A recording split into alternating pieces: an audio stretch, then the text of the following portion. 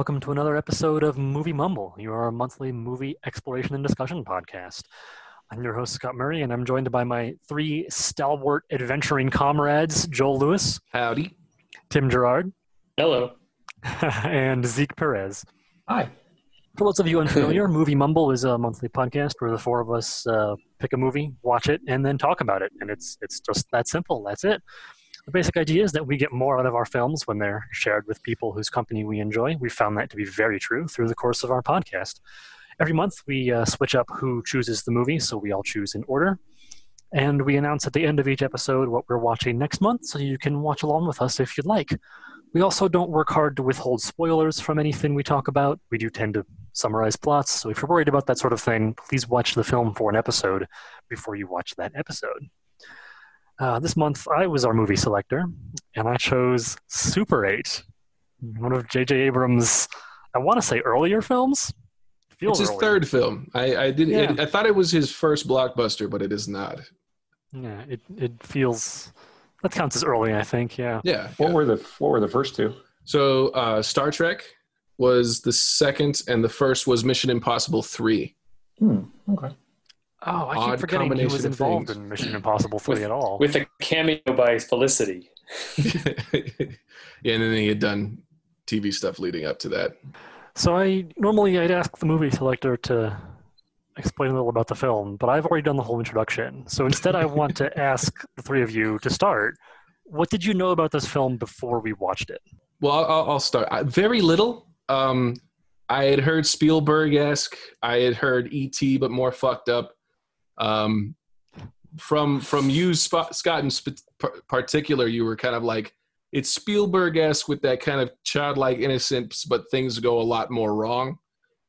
So that was kind of, I was under the impression that a lot of this was going to be like handheld. Just from, that was something I guess I projected onto it, pun.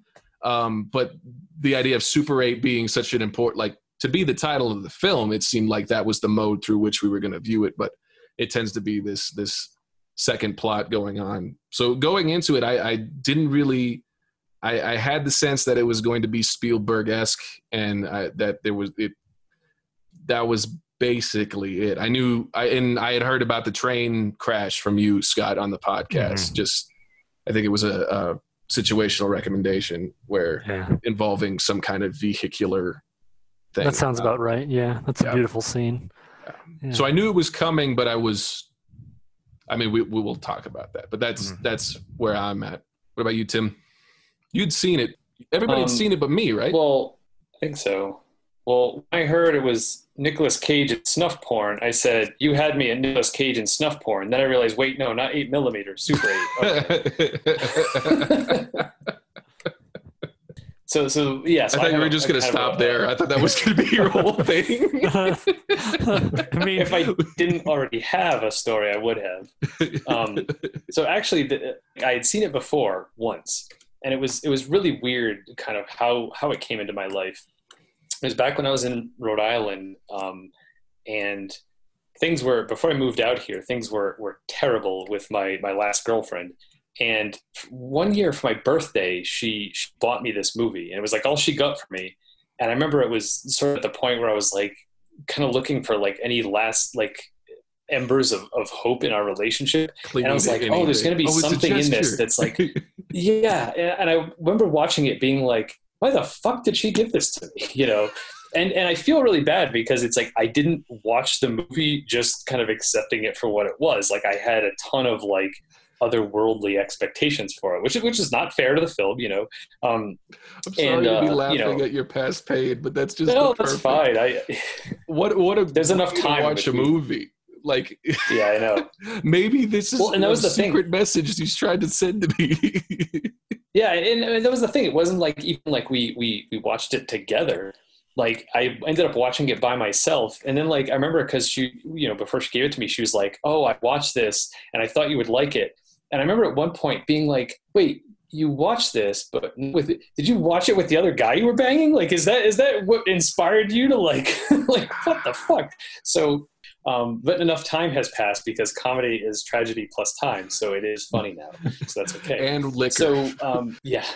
But but so I was glad to have a chance to watch this again with enough time in between and sort of in a new and much different context, so that was the thing, is I was watching it again for the first time. And I remembered very little about it too. So that was kind of good. Like I remember there was the train. I remember, the basic idea of it. And yeah, I think it's been tough too, because I feel like it's caught a lot of flack, and I haven't been able to kind of really like get in the conversation about it because it was so long ago. I couldn't remember it. So again, I'm glad to kind of be like, okay, this is what people were talking about. Okay, let's have this conversation.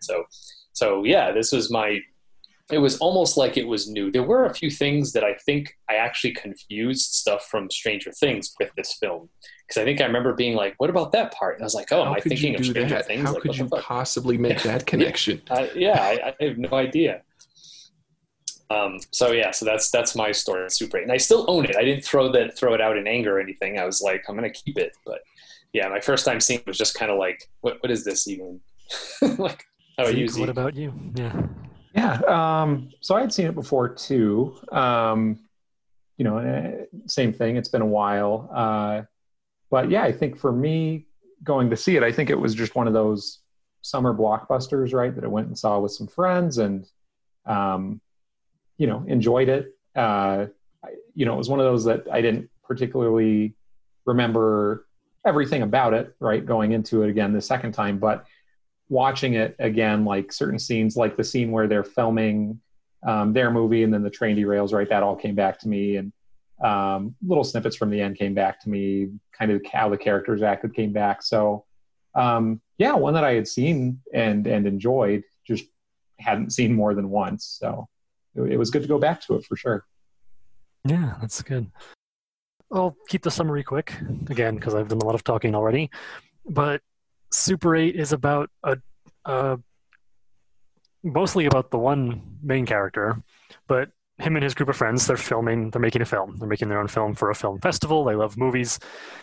And while they're filming at a train station, a train going by gets derailed and crashes horribly, and something breaks out of the train.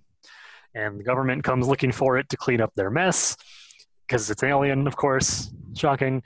And they have accidentally captured footage on their camera, so there's a whole interweaving of like the kids and their personal lives and them trying to make their movie, and then the whole alien thing and how that affects the town, and then the adult characters on top of that having their own separate but parallel lives with the children. And it sounds like what you said, Joel, I think, about your anticipated descriptor of E.T. but darker is kind of right.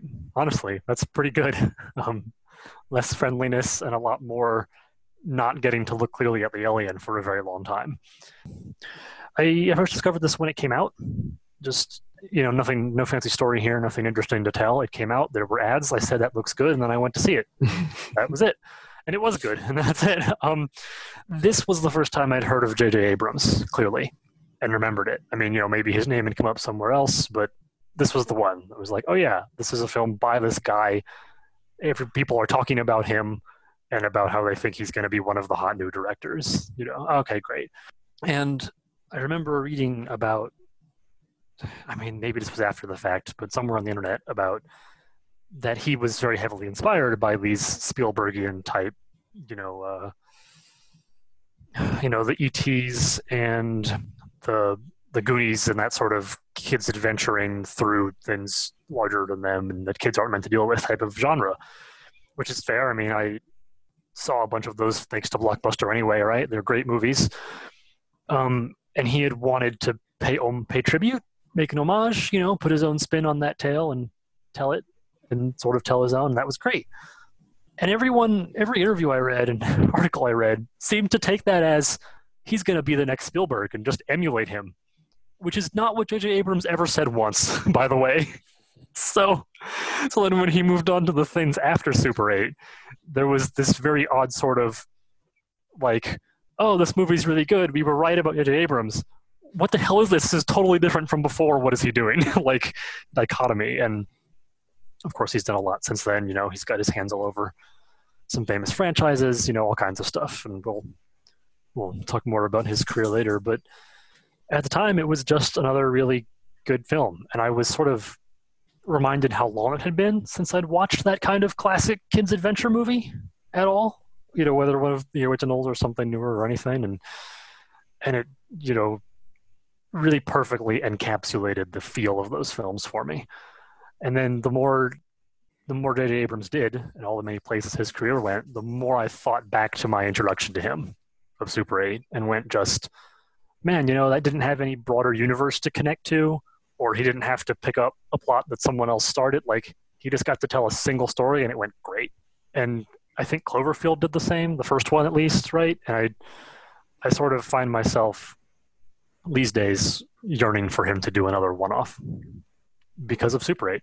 So yeah, that's how I got into it. Well, and you kind of bring up something too that I've always kind of struggled with him too, is like, I feel like there's a lot of stuff he's produced. Like, I think Cloverfield, I think he produced it, but I don't think he had much like creative involvement, like in terms of writing or directing. I don't so it's know. like, it's one of those. You're totally right. Yeah. And like, I remember like watching Cloverfield because I saw his name on it. I mean, I really enjoyed Cloverfield, but I remember kind of being disappointed, like, oh, that wasn't a J.J. Abrams joint. That was just, right. something where he like, he must have said like, this looks like a good idea. I want to make sure this film gets made. But, I don't know how much of it was like his stamp. No, you're right. Yeah, he didn't direct that. Yeah. It's really interesting with the first three films. I mean, even the fourth, because his fourth was Into Darkness or whatever, the second Star Trek reboot film. I mean, I had seen Mission Impossible 3, like that was his first movie that I had seen. And I really liked the Mission Impossible franchise, like even back to the original. Like, I really like the original. And the second one is John Woo, just amazing, crazy, totally different genre, doesn't even compute, right? Like, that movie is its own thing. But what I remember a lot about Mission Impossible 3 was like, it was kind of a callback, a throwback to kind of this earlier espionage, twisty, kind of hearkening back to the first one.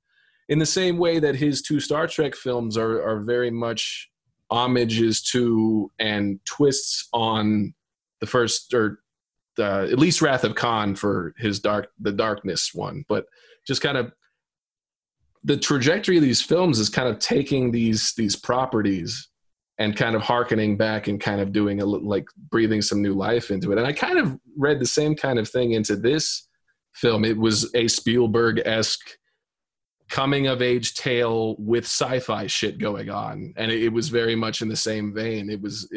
I don't know if I ever tracked that trajectory before. So it's like, of course, this is the dude that does Star Wars when it comes back. Like, it seems to be what he does well or unwell, depending on the movie and depending on your fanboy repackaged nostalgia.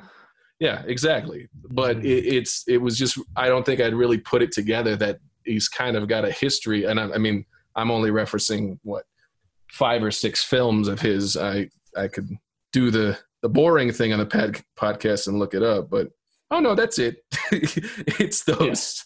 Yeah. Now that I'm looking at his writing and directing credits, there's not a lot here. Mission Impossible 3, Star Trek, Super 8, Star Trek 2, Star Wars, and then Star Wars. And that's that for directing. Yeah. Yep. Man, he's managed to attach his name very effectively to a lot of things. Obviously, film wise, I mean, what he did as a television writer and director, that's a different category. I mean, Alias is it's its own genre essentially. Like that kind of show really didn't quite exist before. But I don't really have much experience with his TV stuff in the same way I haven't watched a lot of Joss Whedon's. And that's the thing, I kind of get both of them kind of confused. I think they're kind of synonymous as they're like fixers or rebooters. They kind of bring these things back to their initial spirit. I don't know if I'm just talking out of my ass. But that's kind of the sense I get. Well, I never saw Felicity, but I was a huge fan of Alias. And I mean, I did come to it late. But, to me, that was kind of when I first got on the J.J. Abrams train, and I think that was part of what led to, and another one I think is Lost, where I don't think he was as big of a creative control as I originally thought. Like, I think he wrote the script for the pilot, maybe. And I think, again, he was probably a producer, but I think that was mostly run by Dan Lindelof, I think. So again, like, that was sort of, his name got me into Lost, and Lost was kind of, you know, I stayed with it for reasons, not just because of him, but yeah, I definitely knew him more from TV. And then even, I'm also wondering too, because I know that Fringe kind of picked up, and that might have been something that he was involved in too. But then again, I don't know if he was the creative, you know, the showrunner or a producer on Fringe, you know. So that's another thing. So his name definitely got me into a lot of stuff that whether or not I actually like his writing as much as I think, I definitely have the same tastes as him, because all the stuff that he's like, yeah, let's get that made. I'm going to produce this. I'm going to produce that. Like, I ended up liking it, you know. But yeah, so it's kind of interesting to kind of look back and say, like, well, which ones did he actually have that control over before he got into making films, which was just, yeah, like kind of rebooting other stuff. And I remember with Mission Impossible 3 also, like, I really didn't like Mission Impossible 2. So it was great to kind of see. Yeah. That surprises the hell out of me.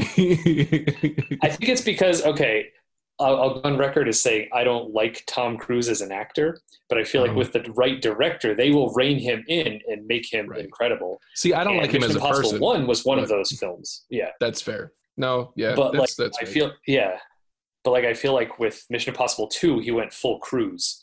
And it was just like, nope, didn't like it. But then with 3, he was kind of reined in again.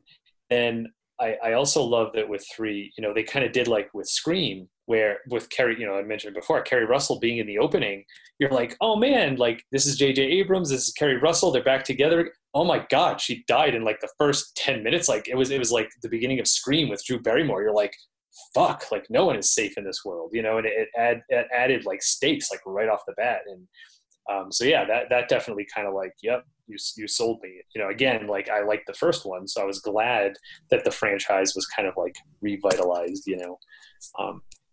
And then what it's become after that is a completely different animal. Like, that series is so it's become Fast and Furious and Bond, but as a vehicle and pun again, for Tom Cruise. That's triple puns. Fast and Furious vehicle cruise.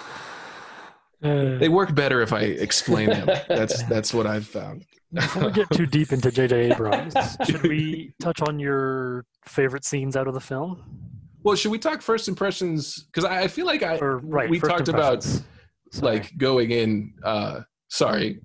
No, you're right. I was sitting here going, I feel like there are two things we do, and one of them is favorite sections, but I can't remember the other thing, so I'm just going to say favorites. You had like expectations, which I liked. I liked that as kind of the journey to the discussion. Since I'm talking, I will do my first impressions. Yeah, please, well, first, you were right. It was first impressions. Yes, please. So going in, I kind of had this idea that it might have been handheld, and I was worried about getting motion sick. My first couple of notes is like, oh my God, am I going to throw up because this is handheld? Ended up not being a problem. This is the opening shot is outstanding. Just 0 days without an accident with the somber music just really plugs you in. I mean, for the most part, like the first 75% of this movie, I'm just like, everything about this makes me happy. It just is pushing all of those nostalgia buttons, borrowed nostalgia buttons. It feels like Goonies, which I've never seen, but I know the feel of. It feels like Stand By Me, again, a movie I've never seen of, but I know I've seen scenes of. I know the tone of that. It feels like E.T. It feels like all of these kind of, and it's Stranger Things. I mean, Stranger Things could be an Elseworlds, another part of this universe. They would meld so easily. It's the same aesthetic. It's the same tone. It's the same kind of thing. Kind of shameless. I don't know how is JJ at all involved with Stranger Things, because I think he has a lawsuit to level. I think they could both exist. I think they're different enough that they're not exactly the same. But it felt familiar in that kind of borrowed nostalgia way. This is a lot of the movies that I grew up watching. Similar tones, similar framing of shots, and similar set dressing in the background from that era. It's just, it was really enjoyable. In the back half, you kind of get a sense of like, it seems, I think JJ should have had the script run through another part of the, like a little bit more edits. There's some contrived things that didn't really seem, just like we need more explosions here. So how do we get that? Random. And then it kind of towards the end, there's a little bit of, it's kind of overly saccharine in its ending, which is, I don't know if that's just it's something I excuse about Spielberg films because I watched them as a kid initially, but I'm also unsure who the target audience for this film is. I think that's something else we can get into. But overall, like, it was just a really fun watch. I was enjoying it through the whole thing. It's just like, I enjoy this, I enjoy that song, I enjoy this dynamic. I think it was really solid, kind of the way they drove child acting, and it felt like how kids interact with talking over each other, as irritating as that can be for like following the content of the story. I think that was really true to life. It's I don't know that we get a lot of these kind of films centered on group of girlfriends. I'm kind of sick of seeing 7 boys in a thing and the one feature girl who's kind of this token, Elle Fanning is fucking incredible in this film. She is worlds better than everybody else on screen, and you see that. Like, it's not that she's an underwritten part. It's just watching this, what I was thinking is like, why don't we have any of these stories about girls? Why don't we have that? And that was something that just kind of made me think there's a lot of this cast and this kind of story around this kind of testosterone. So that was kind of interesting. And that's, the story he's emulating. No, absolutely. I'm just saying, like, if I'm going for another one of these, I don't know that I'm picking up the same thing again, Yeah, that's fair. Movie Now and Then, I think deals with, it's like 4 girls and it jumps back and forth between when they were kids and when they were adults, and like Christina Ricci and a bunch of other young actresses, but then it has like older actresses who like play them as adults and stuff like that. I have to check that out. I mean, it doesn't get into the peril that these movies do, but it was definitely I remember my sisters being into that. Gotcha. It made me think of Paper Girls, the Image comic series, which is time traveling and timey-wimey and sci-fi, and it's about these girls who have a paper route and they get this huge sci-fi shit happens and they have to cope with it through time. It's great. It's something that eventually I think will be adapted. I guess that's the itch, but there should be as many girls. I mean, there were girls in the 70s and 80s, like, and they had the same amount of not enough time or not enough to do during their time, like same kind of boredom. Yeah. So. Well, plus it's not like this shit was actually happening to groups of boys where they were fighting like aliens and monsters, and so it's like if you're telling a fictional story, Right. So you kind of touched a little bit already, Tim, on your first impressions, I guess, from ages ago. Do you have a re-impression from now? So it was definitely a better impression. And I guess as unfair as it is, like, again, it was kind of preempted by Stranger Things, even though Stranger Things came after this, and I think, I definitely do appreciate this kind of genre now. Like, even though it took place when I was only a year old, it still had enough of the look of what the 80s did look like. So, it wasn't, I didn't recognize as much of it, but it felt closer to home, than watching something that would have taken place in the 60s, like that stuff is so much farther removed for me. But, so there was definitely like this nostalgia, for, and that's one of the things I think is interesting too, like seeing that sort of, the age difference where, like, I feel like people have nostalgia for movies that were actually made during that time that they watched as kids, but it's like, it's already, past, whereas it like, like that was when I lived, that was when I grew up, a lot of my formative years were during the 80s, and then, into the 90s when I was like, 10, 11, 12, at that point. But, that's, again, so I wasn't their age at that point, but, probably I would have been in their shoes, towards the end of the 80s, so that was kind of nice to be brought back to that. And I mean, obviously I never had adventures like that.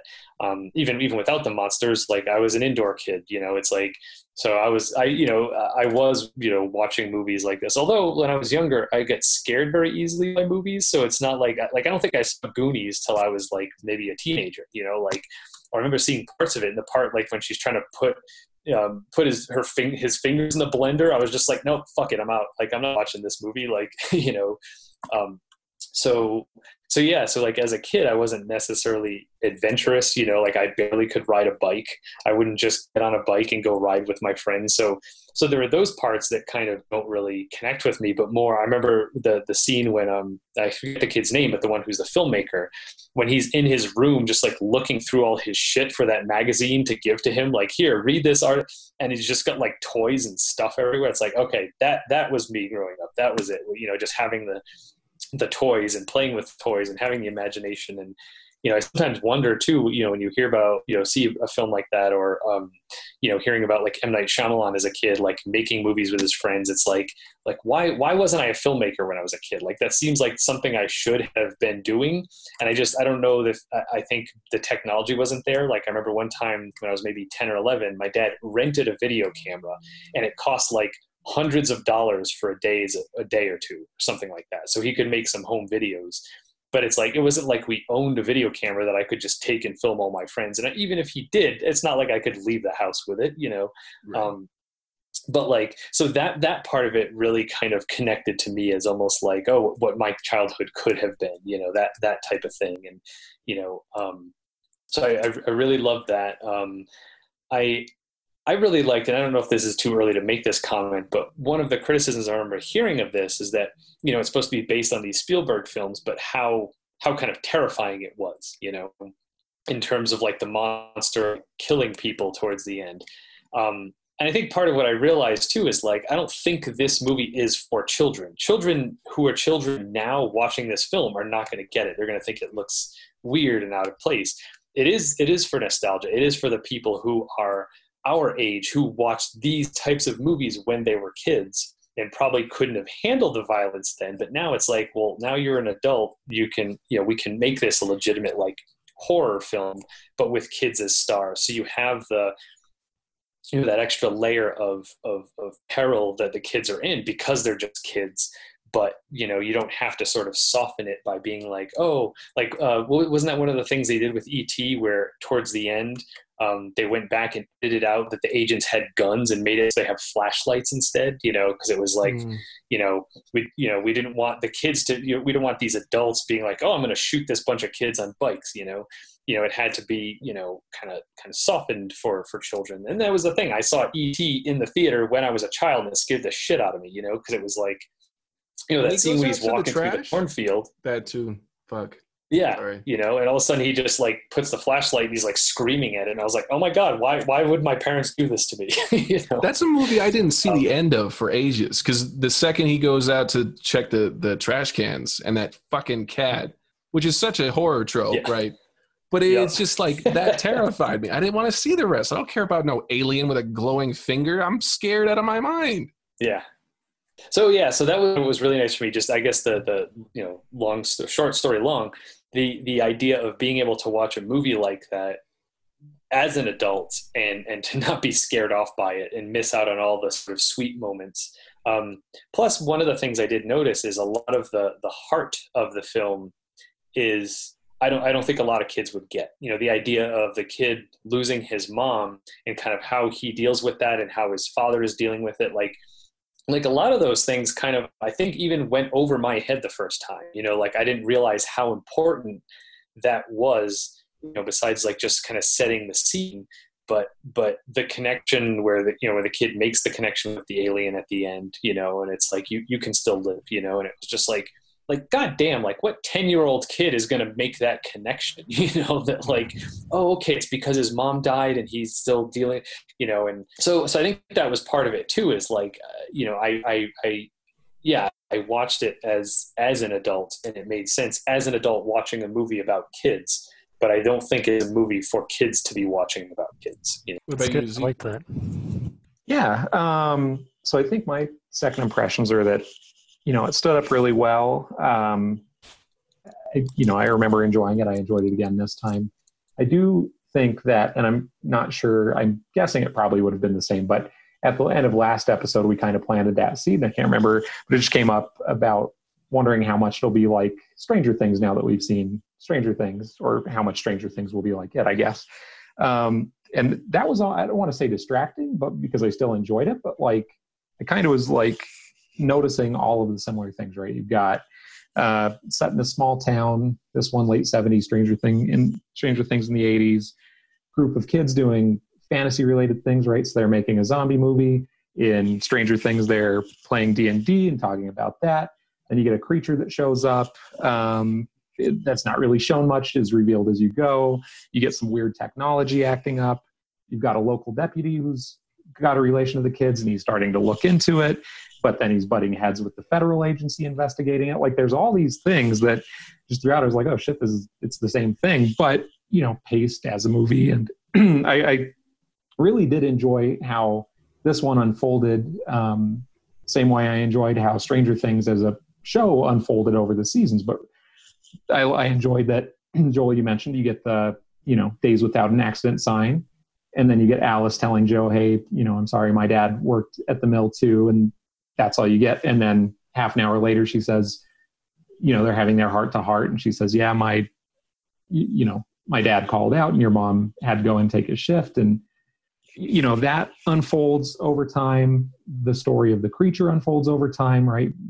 They see their teacher at the train crash site, and then down the road you get the video of him in the lab talking about what the creature was. And I don't know, just everything, like the seeds that were planted really grew out as you watch the movie. So I think as a movie, I enjoyed that, even though I was distracted by Stranger Things stuff. But like you all said, pretty heartfelt. Same thing for me. I think the closest connection I had to it, because I wasn't making movies as a kid, but it kind of reminded me of some of my friends were in filmmaking elective in high school, and we made a little movie, and just kind of the imagination that comes with that, albeit at a different age, and albeit the kids were much better at making a movie than my high school friends and I were. But I don't know. It's just that nice coming of age story that hits home for all the reasons you guys mentioned, whether you lived it or not, right? I wasn't growing up in the 80s or 70s. So, but from the movies that I've seen in my childhood, it was nice to go back and connect with them through this. So I really enjoyed it. And I think it's a good one. It's definitely something watching. I'm like, I also was like, why wasn't I making movies? And I have one, like, my parents would always film, like, we had like home movies. And one time I had my dad, I wanted to make like a Batman story with my toys. And I called it The Iceman Never Sleeps, because I had Arnold Schwarzenegger with his freeze gun. And it was awful. It was just terrible. And I think part of it was like I didn't go out and hang out with friends a lot. So there was no community. It was just me bouncing my ideas off my own brain. So it didn't really evolve into anything. But it was definitely like watching this, like, God, how much fun would that have been to just run around and like, oh, that place is cool. They had like a lighting rig and they had makeup. I really like that aspect, like watching a tiny little Savini prototype doing zombie makeup. That was so cool. Like, I was so pleased. I was really hoping for the end to have their film over the credits. I was like, oh, if they don't show us that, I'm going to be really disappointed. Then they had it offset. I was like, oh, that's perfect. That's great. I don't know that I could make that quality of a film now. Yeah, the kids' film either, right? It's the kids are great at acting like kids who are acting like kids. It works really well. It's something I think a lot of adult actors struggle with, actually. Yeah, that sounds good. I like it. I'm hearing mostly positive things here. Yeah, Zeke, I had no idea there were so many parallels to Stranger Things because I didn't watch Stranger Things. I got through the first 2 episodes and was still bored and not interested in the characters and went, and I put it away. And I don't know if it's because it was so similar, and I was like, some subconscious part of me was like, just go watch Super 8 again, or if something else. But I definitely feel like if I had watched Super 8 first, I'd been like, well, I could have been done with this in 2 hours. Why am I watching 3 seasons of this?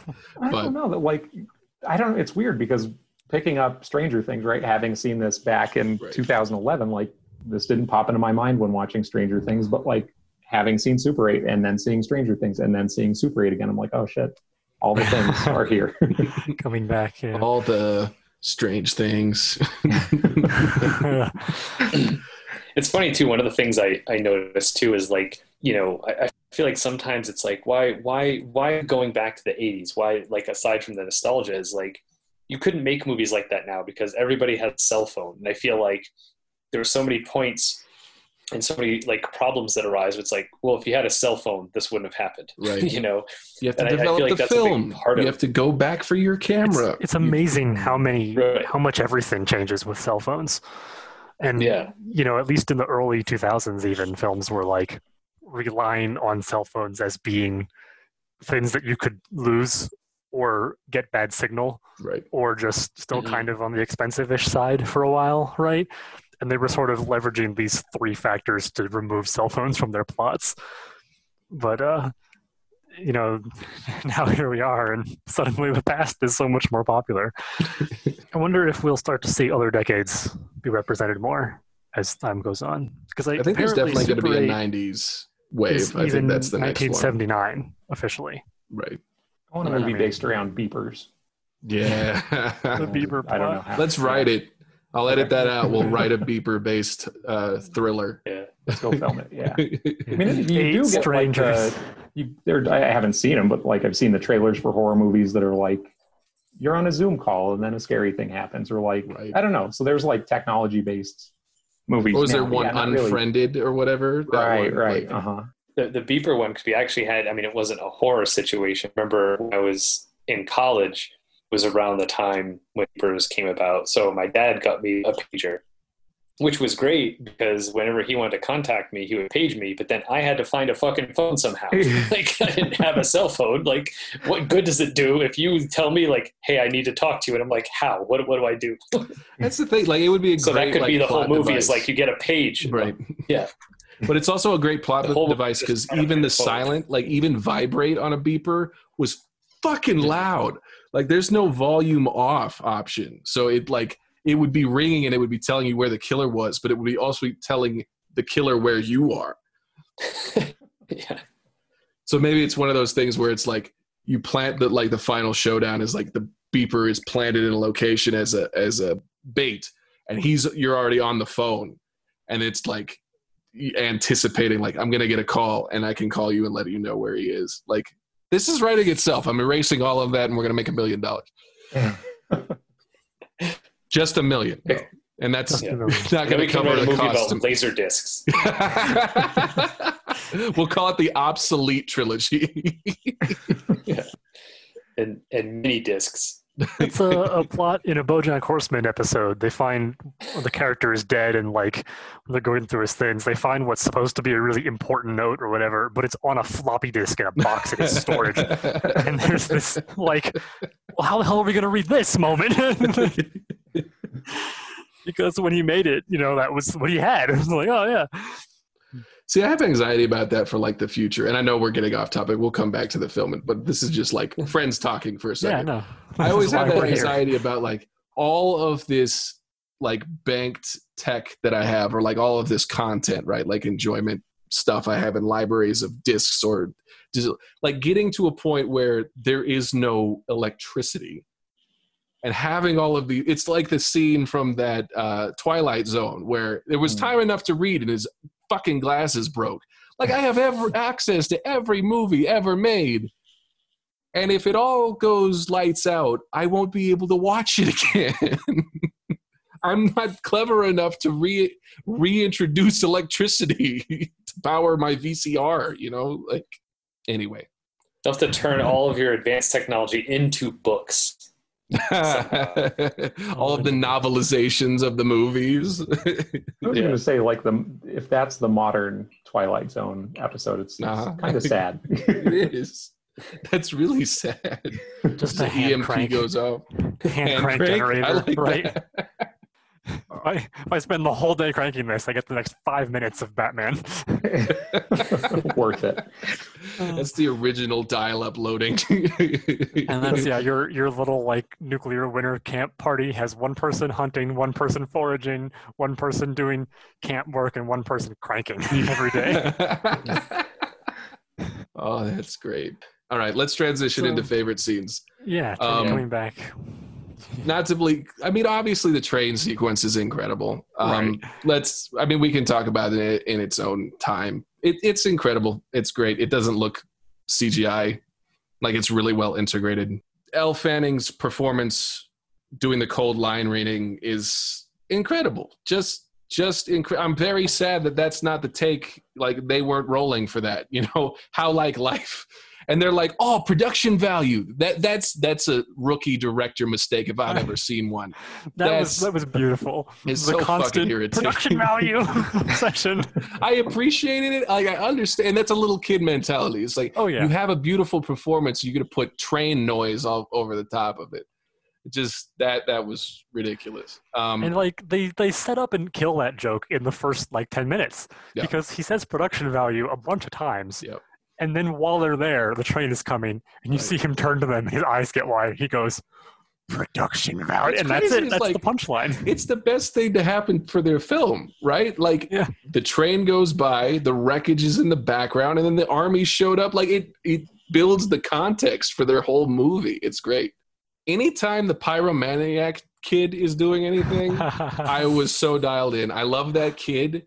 Perfectly cast, perfect teeth apparatus, perfect hair, perfect sensibility, overly swearing. Like that kid I really enjoyed watching. He wouldn't be the kid that I would like be in the movie, but he's definitely the one I would want to hang out with in the movie. Those are mine. Tim, what were some of your favorite parts? One of my favorites, it was a line that I really liked that and other movies have done this too, where when the sheriff, the original sheriff, the actual sheriff, like when he walks into the gas station and the kid working there is playing with his new Walkman and, and the guy catches him and he's like, oh yeah, it's like, so you can walk around, everywhere with your music. And he's like, and I forget what exactly he says, but the idea like, oh, kids shouldn't have their own stereo that they could just walk around with. And I was like, okay, I get it. This is, every generation there's the older generation looking at the younger generation going, oh, this new technology, you should not have that. This is going to ruin you. It's a slippery slope. And I wrote down, what the fuck does that mean? Slope. Yep, yeah. What does that mean? Well, if kids can listen to their own music, then they'll start doing drugs and worshiping the devil. It's just like, there it is. So just kind of like, could you imagine what that guy, if he could look into the future and see like what kids have, and which I know is kind of the point of it. I liked also that it was like the younger generation wanted to share it with him. That was the whole thing. You want to try it? Like, how cool is this? And he's like, fuck you, I don't want it. You shouldn't have it. I've never wanted a dude to be eaten so quickly. Yeah. Because when he comes back at the end and he's like, no, I'm not going that way. Follow me. I'm like, justice. That was justice. Yeah. It reminds me of, two things that made me think of in Parks and Rec when Ron's gone. He's like, oh, Tom put all my music onto this rectangle. This is an excellent rectangle. And then also in was it like a Million Ways to Die in the Old West or whatever, the Seth MacFarlane movie, where they shows the kids like playing with the hoop with the stick. And he makes a comment about people are saying that, kids, because they're looking down at the stick, they're constantly looking down at the hoop and the stick and they're not looking up and they're not innovating. And it was just like, there it is. Yep. That's great. See, I want to see the movie where it's someone looking at that generation saying like, oh yeah, you guys looking down at your newspapers, because you're busy reading the newspaper, you're not looking up and experiencing life and this and that. And like, I feel like that's where the joke gets lost. Like, it's not directed at the perspective of the generation who is criticizing. It's kind of the generation that's being criticized looking back at the joke and going, oh yeah, look, they've always been like this. So that was a good scene. one of it's not necessarily a favorite scene, but it was an observation I made of how, and I guess this could fit into the nostalgia part of it, but how, you know, there's the local, you know, police officer guy who he's kind of the one everyone turns to for help, you know, and it's, which is, you know, again, the thing they did in Stranger Things, but also kind of reminded me of like Walking Dead a little bit with Rick Grimes. You know, it's like, you know, oh, like you're a cop, therefore your job is law and order. We need you to kind of lead us / save us. You know, how this guy was kind of, at the center of this. And Leftovers, that was another show that did that, where, you know, Justin Theroux's character, he's like, you know, I don't know if he's like the sheriff or just like a cop, and be like, you know, but you know, he's a cop, and it's like, okay, you know, here's this huge tragedy where everyone's kind of turning to us to kind of keep the law and order and whatever. But it's just like he's just a guy, you know. I think a little better than elsewhere, because they spend the early part of the film establishing him as a workaholic. Yeah. So he's just the one who's always in the station, involved in everything, constantly solving everyone's problems all the time. But also, I feel like it did a good job of, you know, he was also just a guy, you know, and like that was part of it too, is like, you know, I feel like in some of the other shows when I've seen that, like with Walking Dead, and you know, there's almost this sort of like superhuman quality put on them, like they are this like super cop, and you kind of buy like, oh yeah, you know, you should be in charge of this whole town or this whole group of people. Whereas with him, I feel like it's just like you never get the sense that he you know, he kind of is this, not superhuman, because obviously he's not superhuman, but you don't see him as this leader really. Like he's just a guy kind of having this thrown on him, trying to do his job, you know, and it's not even supposed to be him. It's supposed to be the sheriff, but he's just a deputy. So it's kind of like, you know, him. Yep. Yeah. So it's like, okay, I got to figure this out, but also kind of take care of my kid, but I'm not really a good dad to begin with. So I guess I'll just focus on the work. But, you know, it's not like he doesn't really save the day, I guess, like some of these other characters do, or they're kind of portrayed that way. So, and it was kind of interesting too, because that almost tied into the fact that like he wasn't really like all that memorable, and like had like this like star quality, which I felt like worked really well. It made him more just like a regular dude, you know, like I couldn't even remember what else that actor has been in, you know, which I felt also kept the focus on the kids. So anyway, like I feel like, yeah, they did a good job of just making him be this kind of generic parent / cop, but not like the savior of the town, but everyone wanted him to be, but he just kind of did his thing. So I like that. Yeah, like I said, I think for me, the whole idea of the kid wanting to make a film and, you know, working with his friends to make films, like any part of that, like I just loved, because it was just like, you know, and that was my whole reason for wanting to start Film Club, is like, I just want to make movies with my friends. Like what the hell? Like, you know, kids do this all the time and have been doing this. Like, why can't we do this now? And somehow, yeah, as an adult, it's so much harder. I don't know if it's just that your standards are higher, or just that films in general are better, but like, you know, also that looking back on that and being like a kid who's like, wow, this is amazing. And it is amazing for a kid. But like, I feel like if we were trying to make a movie that they're making nowadays, we'd be like, oh, like, but the zombie is the same person every time. Like that's not going to cut it. People are going to criticize the hell out of this. You know, can you imagine what the YouTube comments are going to look like if our film has the same kid dying over and over again? You know, like one zombie. You know, like I feel like you can't just put your heart and soul into it and make something that you love and that you feel like is great, because those voices are always there. So look, watching them do that, you know, and see that the director is almost like kind of a bully to his friends. Like, not that I liked that, but it's like, but it was kind of like, yeah, I get it. Like this movie's his baby, you know, and he wants it to be great. So yeah, that whole chunk of the movie kind of woven through, I think, was one of my favorite parts. Like you know, like he's gonna make it someday. Real quick, I wanted to highlight one of my favorite lines. Tyna got this little board with letters, so I'm gonna try and stage it. But for every episode, we're gonna put a quote from the movie in the background. But it's your nice. obsession with fireworks, and I'm saying this as a friend, concerns me and my mother.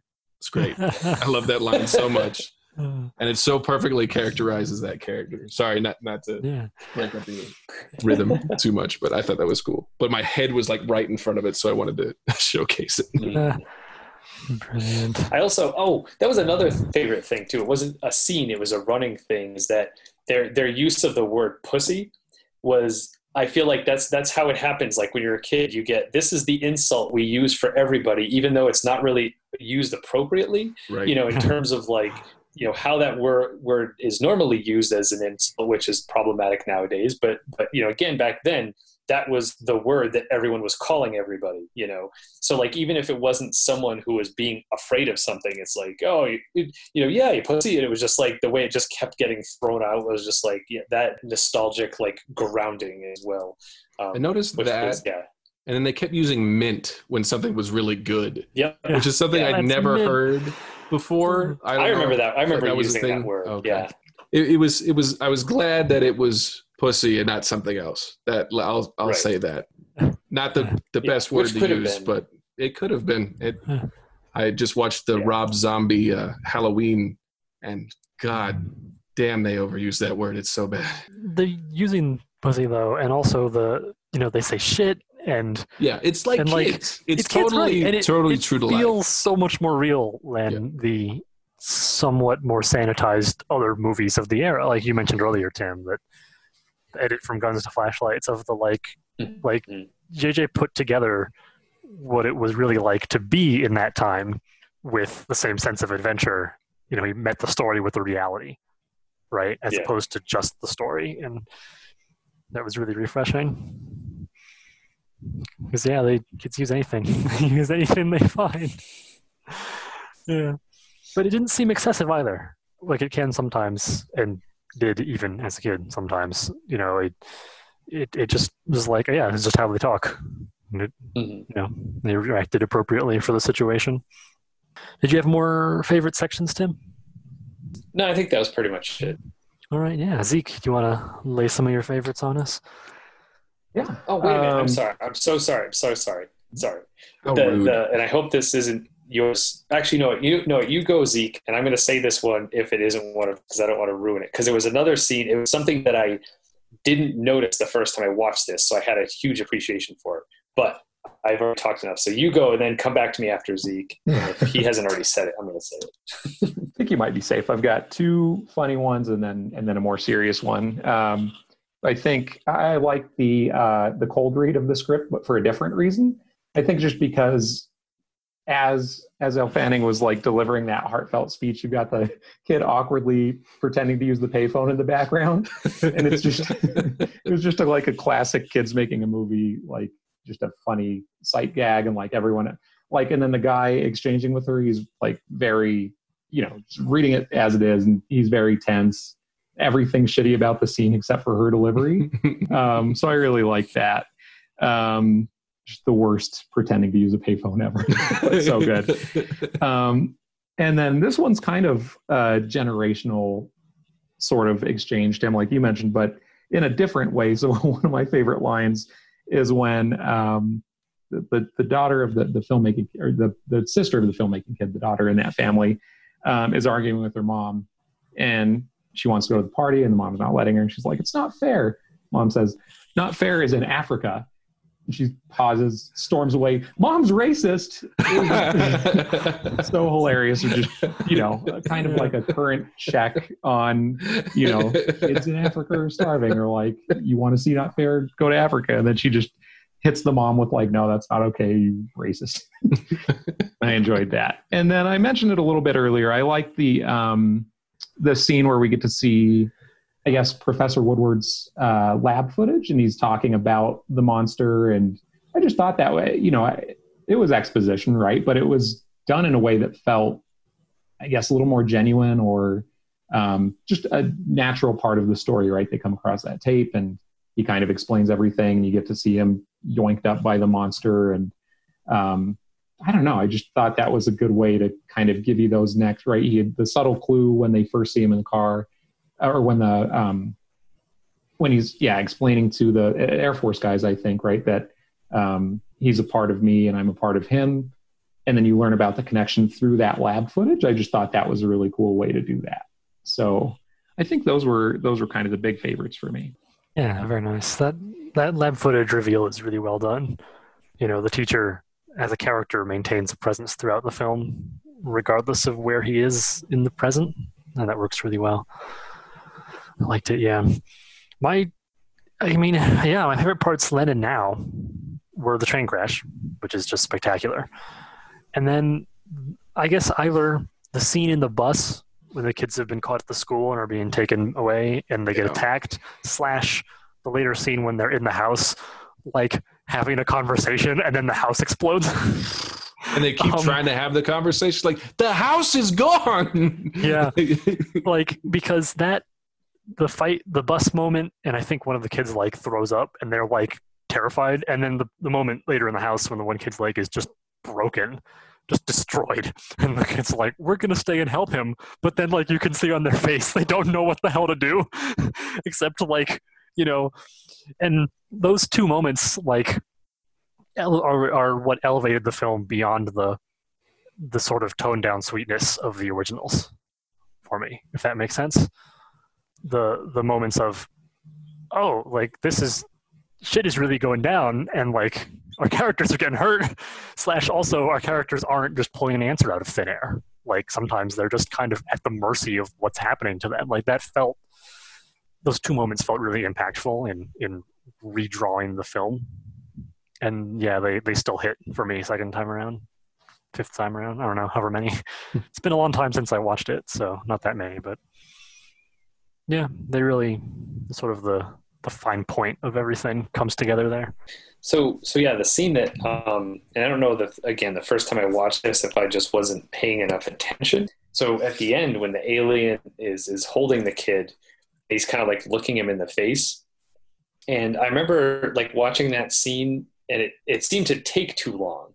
And I think it's because I missed that at one point they show the alien's eyes and they look human. I don't know. I feel like he had almost like a second set of eyelids that kind of pull back, and you see they're like round pupils and round iris. And it was just like, you know, as a way of showing kind of like the humanity of him, which I feel like to me, that moment kind of sold the whole point of it, you know, where it's like, again, you know, in these monster movies, okay, there's this monster trashing everything. You're like, that monster is evil. It needs to be destroyed.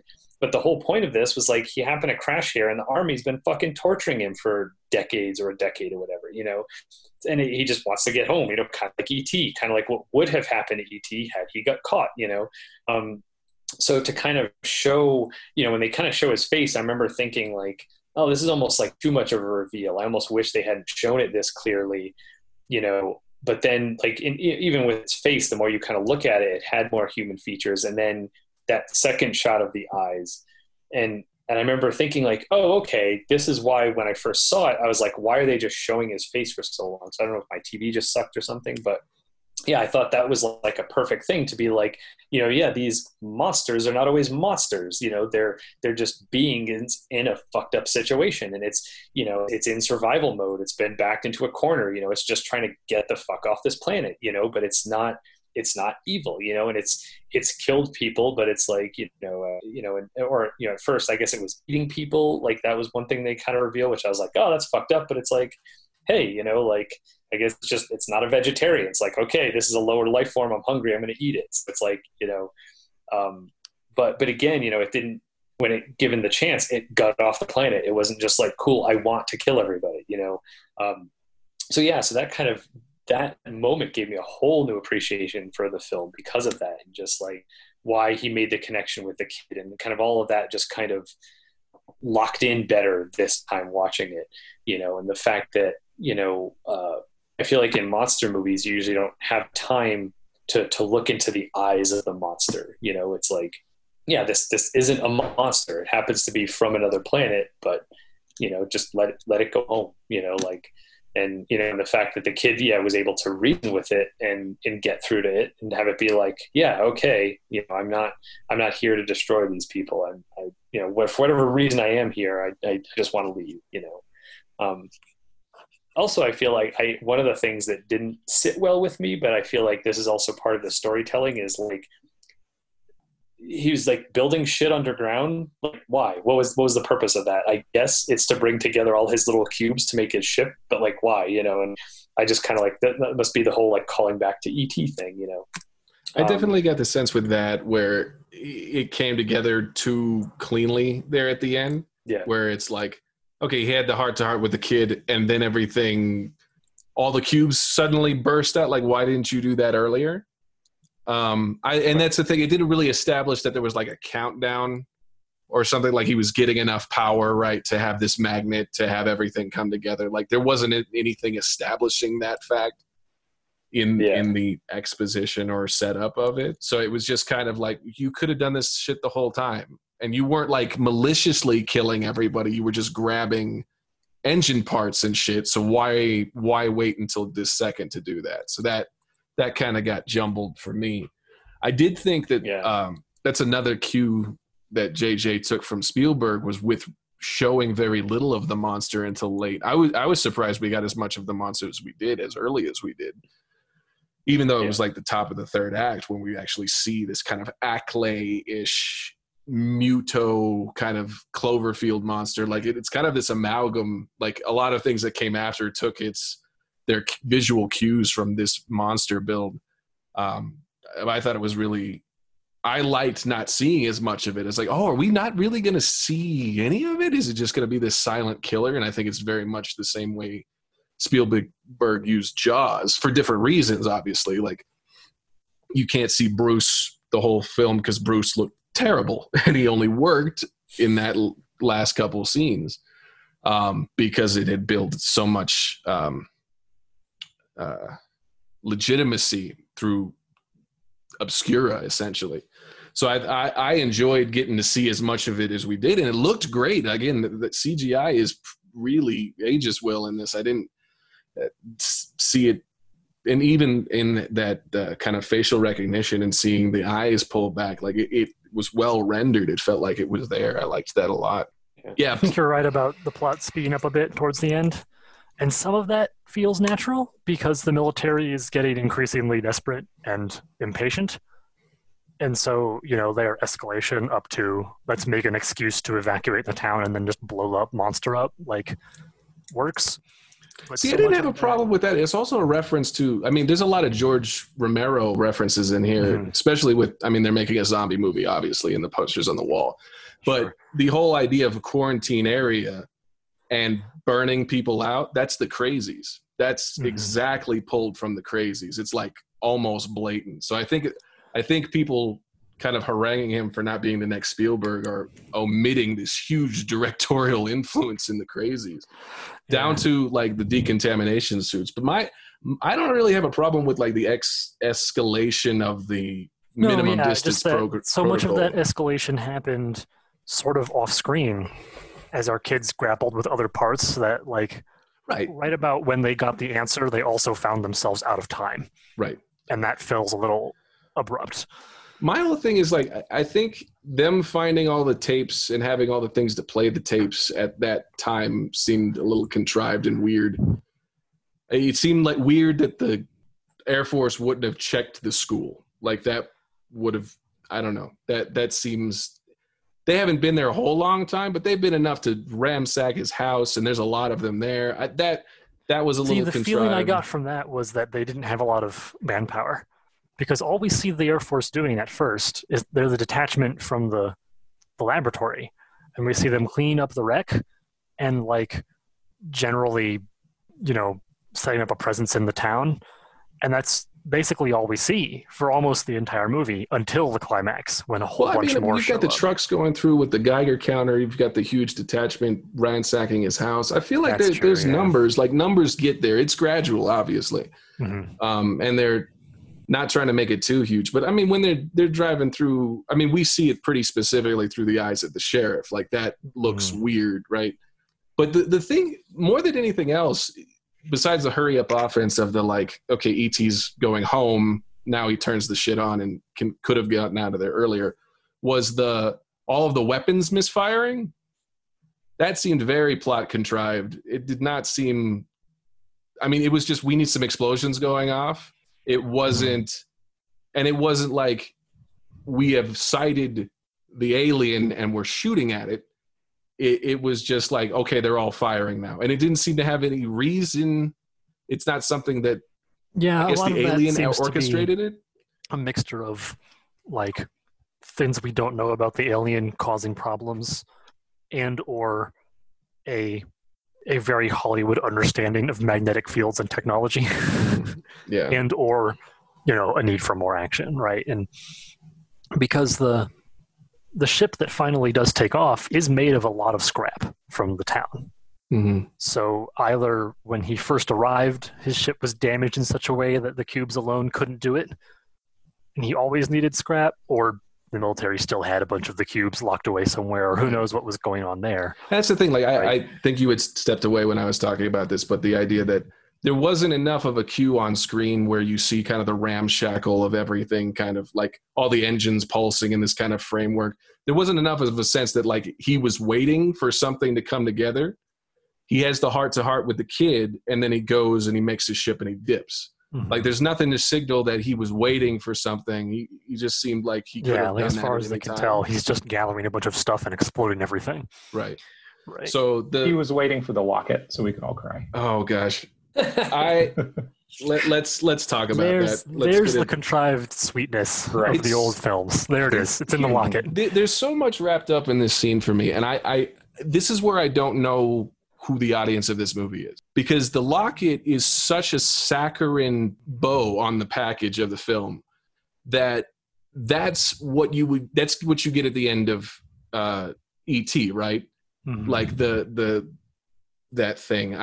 It's a very similar kind of like, I don't know. It's just so pretty. It seemed really precious for something that it taken its time making it so adult to have kind of like this. It's a complex emotional concept, right? But to visualize it so quaintly, I don't know. That in particular kind of made me roll my eyes. I don't know who this is for. I feel like that's the endings of the movie that is PG and is for kids, the same audience as E.T. Whereas I think because this monster is alien is ripping people apart, and like there's trauma and abuse and this whole, it's just so much more adult than that.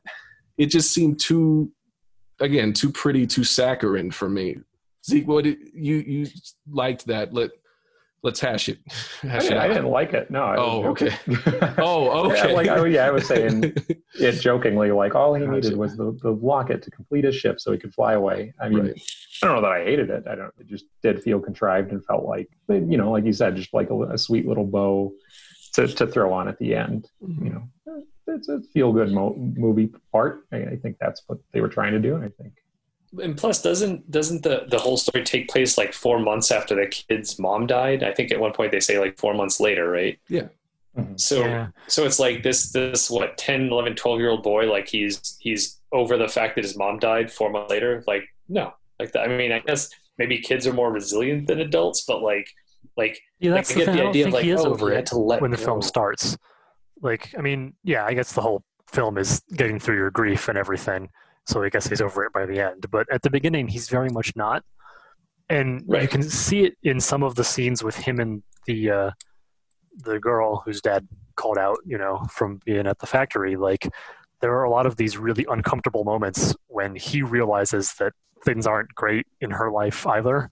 And it seems almost like she's the first person he's interacted with who doesn't have a great life, because his friends are just normal, right? They're hanging out, living in their houses. Alice, thank you.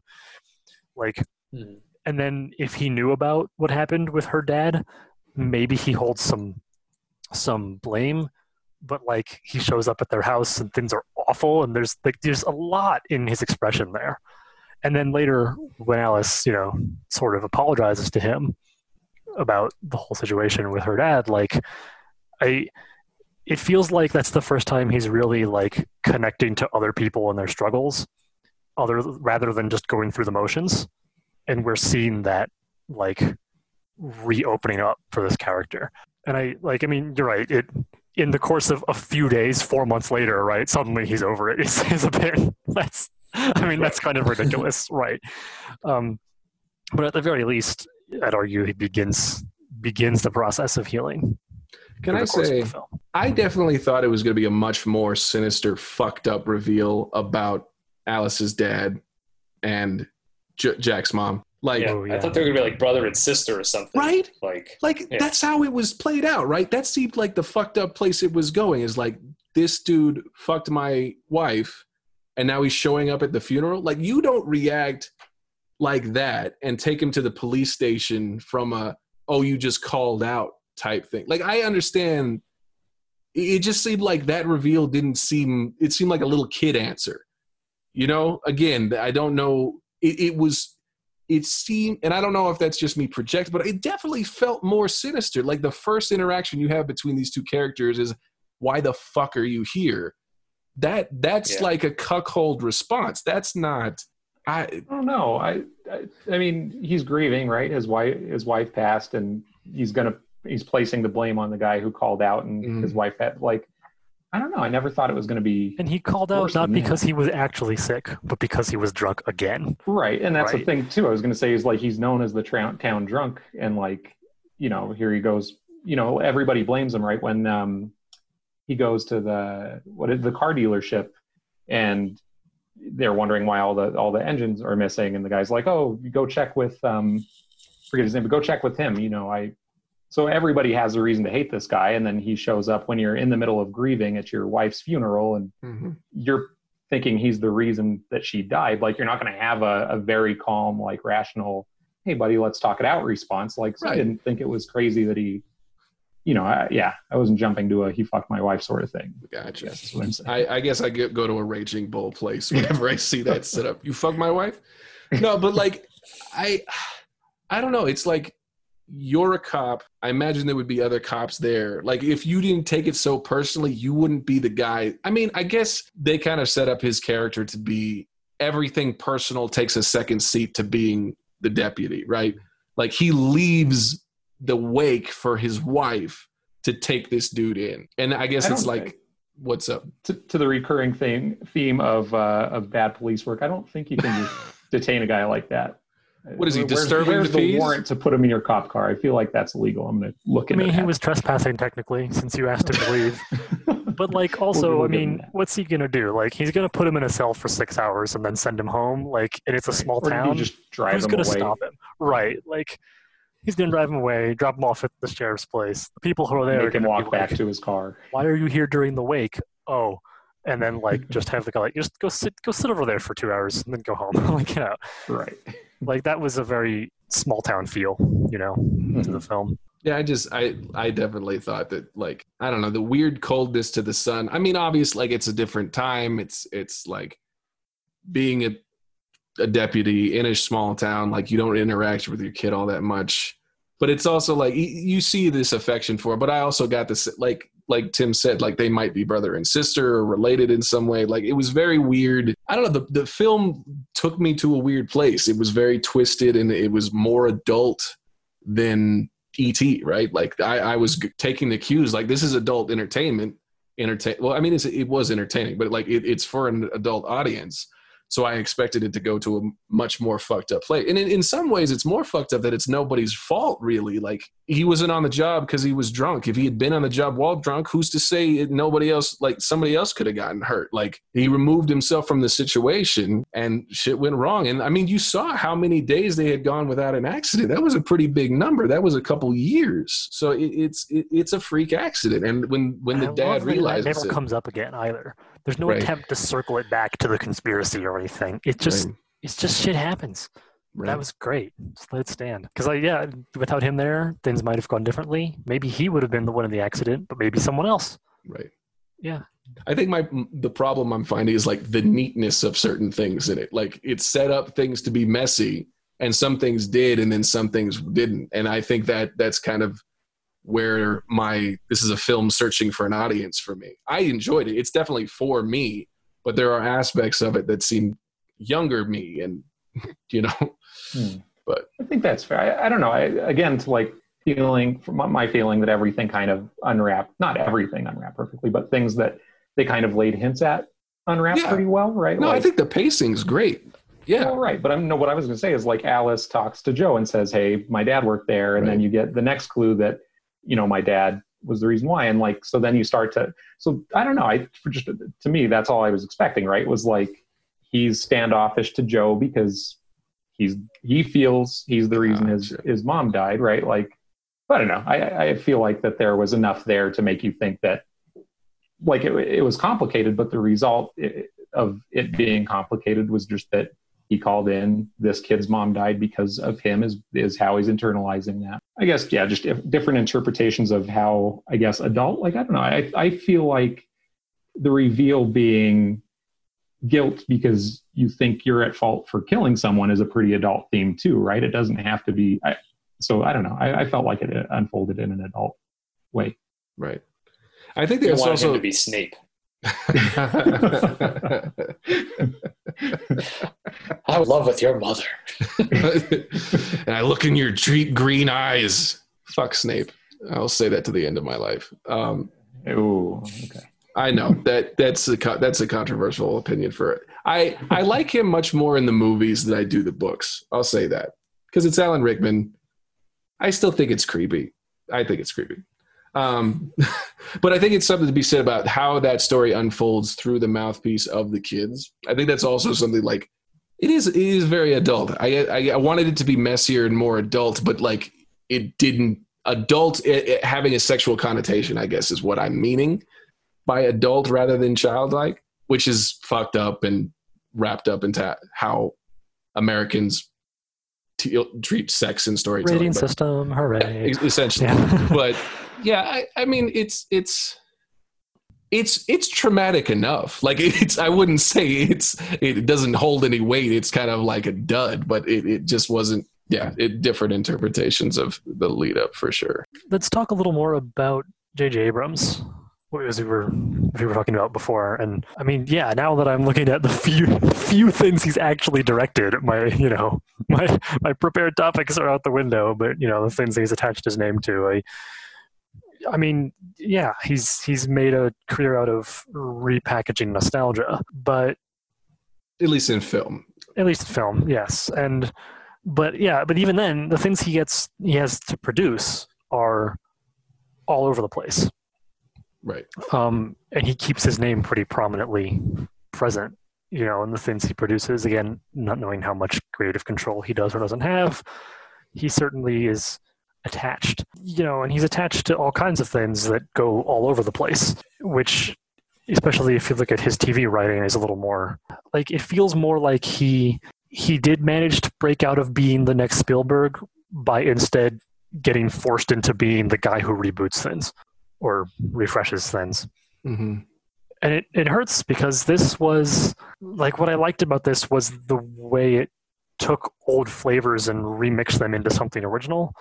And I feel like a lot of what he's been asked to do otherwise wasn't to make something original, but was to just make it popular again. Does that make sense? Yeah, it's hard when you get handed the keys to Star Trek. No, and sure. then Star Wars. Lots of these other things, the specific franchises have much more baggage than when he's just riffing on the things he grew up with. And that's the thing. I think if he had come into something with less established history to revitalize it. Yeah, I think because here I am wishing he'd do another quote unquote original. I mean, Mm-hmm. Super 8 is original, but also not, right? That's why I've sort of been waiting for that since Super 8 came out, and we haven't got it, and Mm-hmm. I keep waiting. And rewatching this was kind of a reanalysis too, and I want it more now. I want it even more now because I believe more in Abrams' creativity, if that makes sense. Like, this has sort of renewed I usually, and mostly Star Wars, but when I hear his name lately, it's kind of accompanied with a sigh.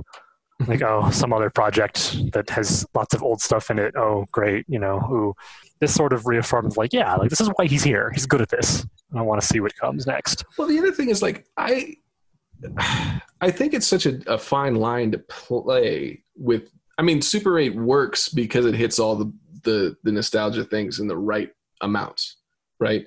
If he comes at it again, I'm not so sure you can recreate that mixture. I don't mean I want him to come at this again. No, I mean, I'm not saying that. I'm saying watching it, I felt everything felt familiar, and I could see all of the influences. It didn't distract from anything. I didn't not like it because I could see this scene was from the influence of Jaws or of The Crazies or of Goonies or of Stand By Me. Like, I wasn't mad because I could see the strings.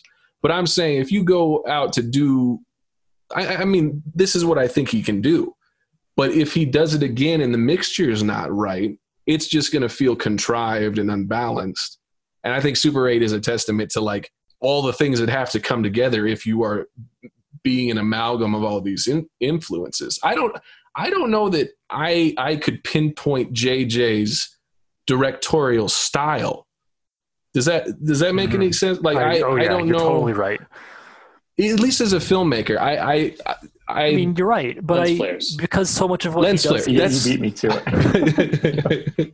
Because so much of what he does is this old stuff that's been repackaged. Like I'm not necessarily looking for him to revisit Super 8 specifically, or to do another unoriginal, but just to do another original of any kind, whether it's another blending of influences or just something completely original. I want to see more of. No, I'd be interested to see it too, but I would be skeptical that it could capture the right mixture again. And that's, I mean, I like the new Star Trek films, and I think they range. I think Zeke and I went to see the first two in theaters together, and Zeke, you didn't have the baggage of being a Trekkie from before, and you're like, I really like these. I don't know, like I think you had said you didn't have interest in going back because you have these new ones, right? I think that was, or. Not to put words in your mouth from 10 years ago when we saw these. I don't know about that part. I think if anything, it made me, a little more interested to go and watch some of the older ones. But I think for me, right, having seen nothing and then just seeing those, I was like, okay, I like that. Like, I get the appeal, and I don't know. I don't know if it was well enough done because I hadn't seen the other stuff, but it was well enough done for me coming in cold. Yeah. I think the first Trek film is very kind of it's departure, and it kind of makes its own way. And I think that's to its credit. That's why he gets a sequel. The sequel people had problems with because it's a repackaged Khan, essentially. It's not even essentially. That's what it is. It is just kind of mixing the formula of Wrath of Khan up. And I liked it for that. I liked because of the fan service. I think that's something that you definitely he's paying homage to a lot of this story that he likes, these directors that he likes. I think that's what he's good at. I think that's why he does the producing thing, is because he can put money in other people's projects and they can do it. I think he might just like that better, like organizing the money and getting it in the hands of people. I mean, you have to have a certain amount of confidence in yourself to call yourself a director, right? To also take over the reins of these huge franchises with this amount of baggage. To sign on to Star Wars is impossible. I talk shit out of my ass about what I would do, but you hand me the reins to it. I'm not doing that. There's no pleasing us. I know that. I'm us. That's just so there's a certain amount of confidence. But if you look at how few films he's actually written and directed, it's a handful, literally. So I wonder if it's producing gives him the ability to organize and be creative in the way that he can, rather than I don't know, like shaking everything together and hoping people are happy with it. Like, again, I think Force Awakens is it was such a daunting task. It's not a perfect film, but it pulls it off pretty close to the mark of like what we wanted from a new Star Wars. I mean, seeing the films that came after it and the dissension, and I mean, even in our group, there's dissension about which of those films we like and stuff, but it's just like, I don't know. I feel like you make Super 8 and you have this label as the next Spielberg. Who can handle that? And then you have Star Trek and people are like, now you've made it too much like Star Wars. And it's like, then you get Star Wars and nobody likes that. Like, right. Yeah, I find myself wondering what completely original projects he may or may not still have. Right. What's on the back burner or what he's got cooking. Because Super 8 felt like a tribute. Yeah. And it felt like an altar he built to show where he'd come from. And that it felt like a one-off, and I was waiting to see where he was going. But then again, whether by choice or not, where he was going was back to the past again and again and again. Well, like Joel, you mentioned early on how kind of the comparisons between J.J. Abrams and Joss Whedon. And I feel like, like another one of my favorite creators, and, it's kind of like he kind of worked his ass off on his own things and then was handed the reins to Avengers, you know? And it's like, you almost feel like it's this sense of like, oh, that must be the dream, to do your own creative own stuff so that you can get to be part of these franchises. But then, like, you know, Age of Ultron was a mess, you know, and I didn't read too much about it because I didn't want to get into the drama of it. But one of the things I did read was that, you know, Marvel was kind of like, look, this is second in a trilogy in the middle of this whole thing we're building. And Joss Whedon was like, I want to make the movie I want to make. And, you know, that they had a lot of back and forth and he didn't have as much creative control, but it was because they had to be planting seeds for all the Infinity War stuff and this, that, and the other thing. And then even one of my personal complaints, like when I was watching previews for that, it looked so much creepier. Like it almost looked like a horror film.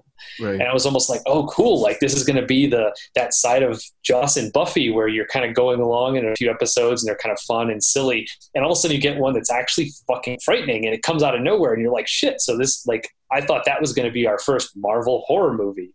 And then it wasn't. And it was like, okay.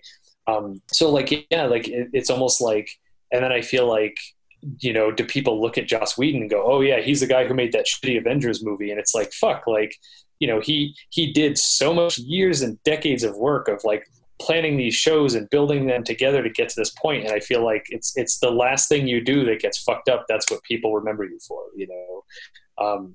And then I think the other part of it too is like, you know, these are also people who come from television, you know, and sort of, you know, being a showrunner, you know, and I wonder if that's much more, maybe that's why, like you were saying earlier, why JJ will kind of get into producing. It's like, I feel like as a showrunner, you're probably in charge of the overall arc, but then you kind of hand pieces off to different people. Like you're going to write this episode. It has to get from here to here. You're going to do these next 3 episodes. That's a 3-part thing.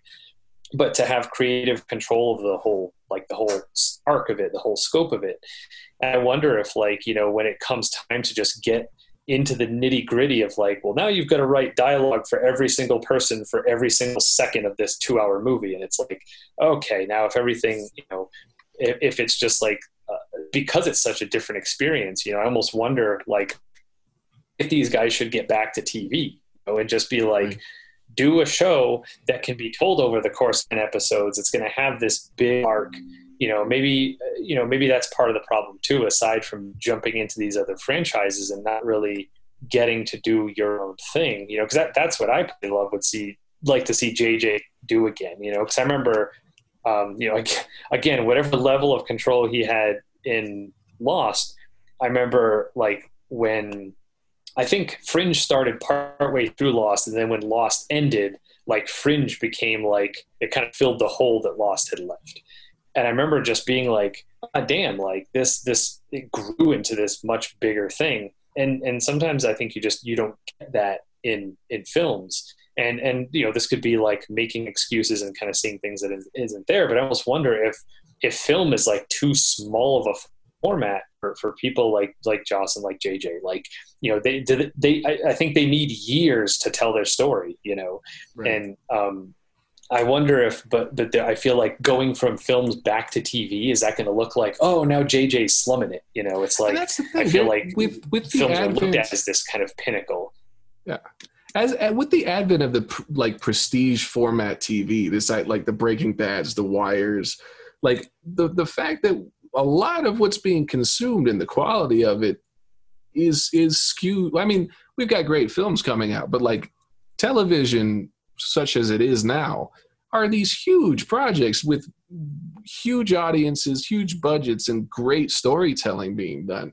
And it's one of those things where it's like, I don't think it's that a showrunner can't hack it as a Hollywood director. I think it's that the two jobs are so different that the skill set's different, like you were saying. I mean, Greg Daniels he created Parks and Rec and The Office and Brooklyn Nine-Nine.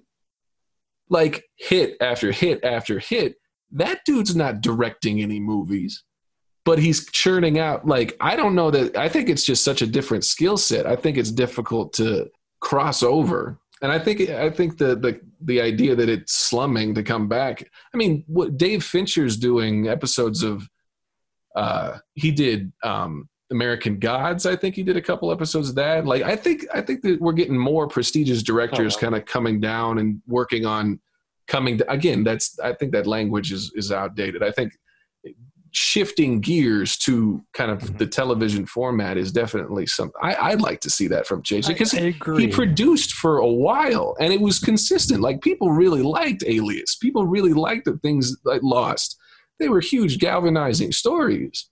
I think you get the sense from that. I mean, from Force Awakens, everybody talks about the mystery boxes. That's become like a buzzword for JJ's storytelling style. But like, when you have a show that's 22 episodes long or however over multiple seasons, like, you can have little things that come back later.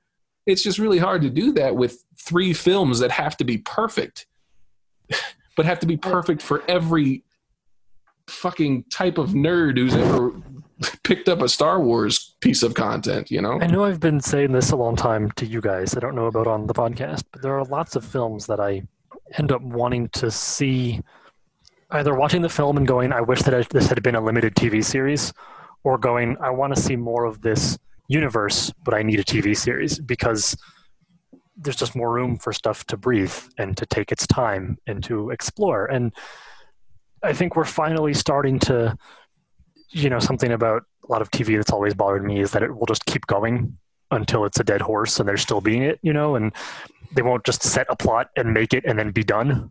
Ideally, now that streaming has gotten so much bigger, and with it, either continuous TV series or limited series, I mean, Stranger Things, for example, right? I'm really glad that we are starting to see more film people move into television, and I want to see the mediums, I want to see them go back and forth a lot more in general, and go to whatever medium feels appropriate for the story they're telling, and then make it and be done. And the seeds are there. The seeds are there. Absolutely. Something that I really like about kind of the modern television show is that the shifting runtime.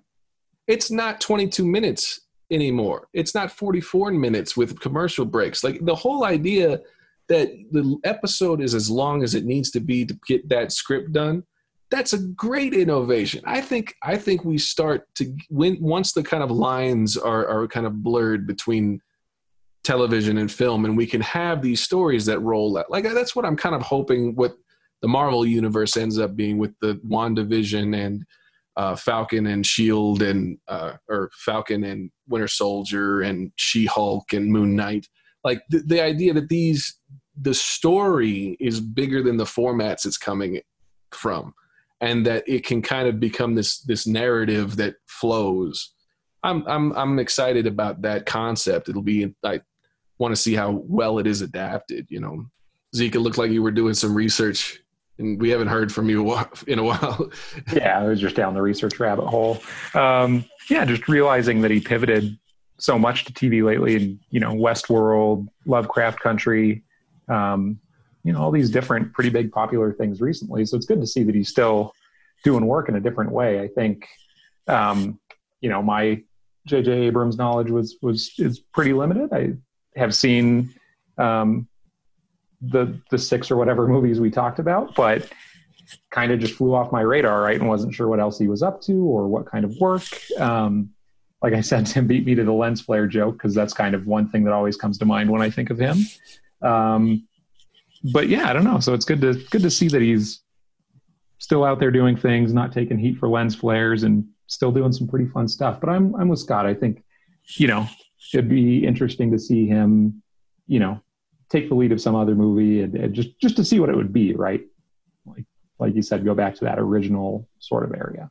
I kind of want for him what Rian Johnson seems to be doing now. Like, I want him to have a Knives Out, right? Right. Yeah, and that's obviously, like, that's also, it has influences in kind of the whodunit genre, but it's very unique. And that's what I want, is I want the Knives Out from JJ. He deserves it. I think that's the thing, is like, he has been shit on for taking the reins of these things that nobody could make the film everybody wanted in.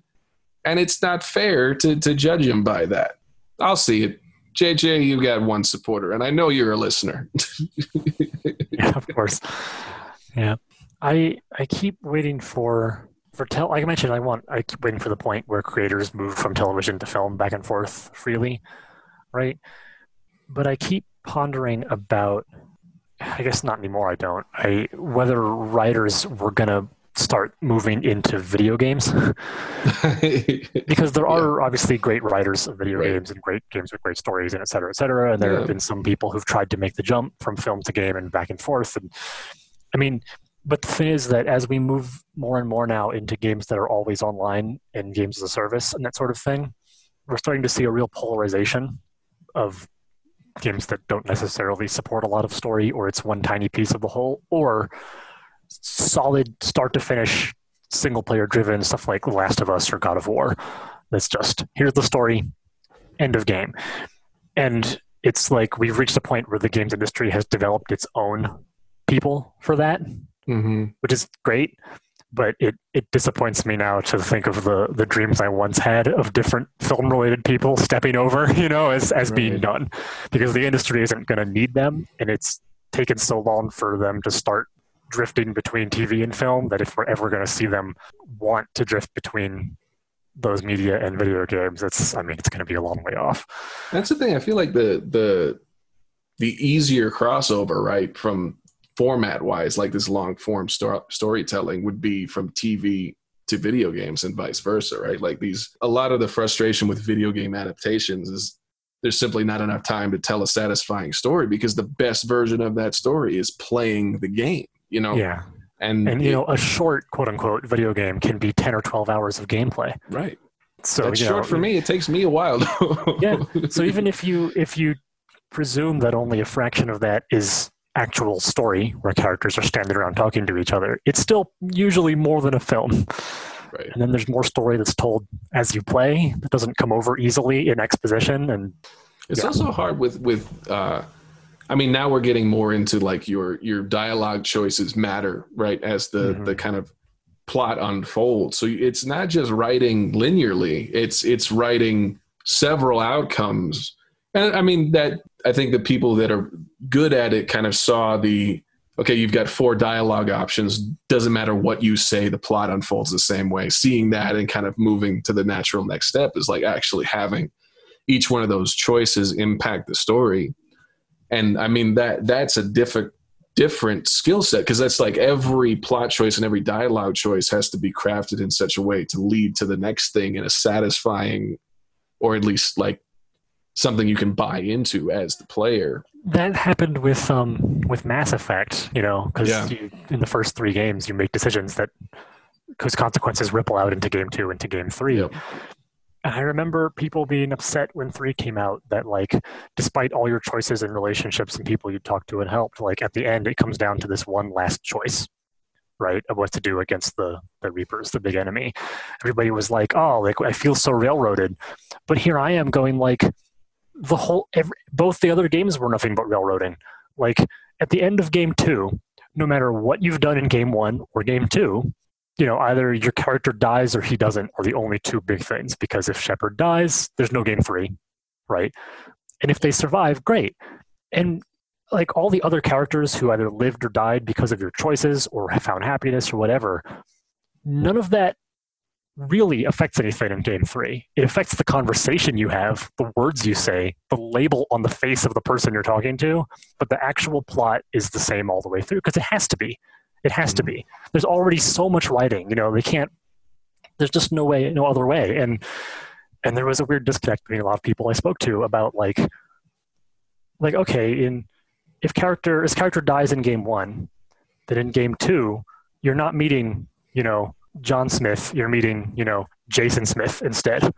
And your conversations with Jason Smith are more terse and rough because you don't have a friendship with him from game 1. But at the end, either he helps you or he doesn't. Right. And if you saved John from the first game, you talk to John instead, and either he helps you or he doesn't, and that's it. Like, there are no, I love the games. The writing is beautiful, all the different plot paths. It's great, but it felt really weird to me that at the very end of 3 games worth of this, people went, "Oh wait, we never really had any choice at all." Like, right? No, never. Like, that's the thing. Like, the audience has an appetite for that. They want their choices to matter. That's the whole thing. Like, the immersive experience of of those kinds of games is all about that. Is like how does the 60 hours that I've devoted to this experience and this storyline actually affect the narrative? That's a huge thing, and that's something video games are so uniquely poised to give you that kind of storytelling. And I don't know. I mean, it would be cool to see a TV writer or a showrunner give that a try. I'd love to see it, but I think there's a shorthand to having written those kinds of stories. Like you said, Scott, those people have come up on their own. Yeah. The industry has matured its own crop. Yeah. Which is great. I mean, there's phenomenal talent over there. I'm not trying to say it's, not good enough or anything. No, I remember, being little and dreaming about mashing together films and video games and TV and video games in all these weird ways. And what you said about in the streaming era, television and film finally starting to come on par with each other and share talent was like, this is what I wanted for so long. And I'm glad to see it beginning. But man, I also wish this would have happened for video games too. It's so funny to see like people like my dad's generation see the kind of Twitch or people watching people play a game and not understanding it. It took me a little, like it only takes me like 2 seconds to make the jump in my head. Like, why would you do this? Because the storytelling's there. And you get to see like somebody, it's also like it's second, like to what is it? Third wall voyeurism or like role playing.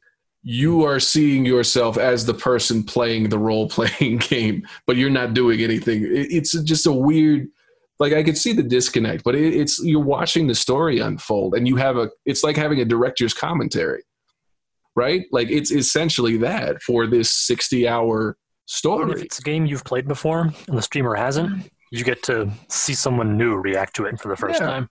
Mm-hmm. And that's the thing. Like I'm curious to see if that, because I mean, there is a professional aspect to it. Like people get paid to do it, but it'd be interesting. Like if we ever get Blu-ray collections of specific streamers going through certain things, like award-winning commentary tracks, that would be interesting to see that kind of crossover. Because with streaming and like the advent of the stream made for streaming movie kind of entering the arena of the awards cycle and all of that stuff, like there's definitely like those barriers are slowly coming down, but I think there's something to be said about the storytelling aspect and the skill with which video games can tell a story. And you're already getting Twitch used for films, right? And film watch events, so that there can be a level of interaction with the audience, especially with COVID. Instead of a panel where you screen something then people talk, you just do it on Twitch. Yeah. We've come to a weird place, but I'm liking it. Yeah. Do you want to move on to your favorite segment, Joel? And I'll put it right here. It is time for another situational movie recommendations. I don't know that I have one prepared. Scott, did you have one? I ask as you bite into a Danish. Favorite film food. Let's go with that. It's not even a Danish. It's a Red Lobster cheddar biscuit. No, you didn't. That's amazing. You can buy boxes of the mix and make them. Oh, they're great. Well, now I'm sad. They're really good. My eyes got Beyonce big. When she fucked me good, she takes my ass to Red Lobster. I don't have one prepared either, I'm afraid. Well, okay, but let's go with kind of on brand. Is like, what is your favorite coming of age tale with a sci-fi twist? Or just coming of age tale? It doesn't have to have a sci-fi twist. Kind of in this genre. I guess Star Wars is the hacky one to say, right? Because technically Luke comes of age as a farm boy going into space. Of sorts, yeah. Zeke actually had an answer. Let's hear it from him. Yeah, I was going to say two answers. First one would probably be Superbad, just because. It's kind of, I don't know. I don't want to say the coming of age story that I lived because it was never a party or anything, but it was one that I think it was the first R-rated movie I saw in theaters, and a bunch of my friends and I all went. I think around someone's birthday, my birthday, I don't know, but we all saw that. It was hilarious, right? And you can relate to them in some ways and not other ways. So it was a coming of age story I saw when I was coming of age. So I think that one has a soft spot for me. The other one I'd go with would be Booksmart.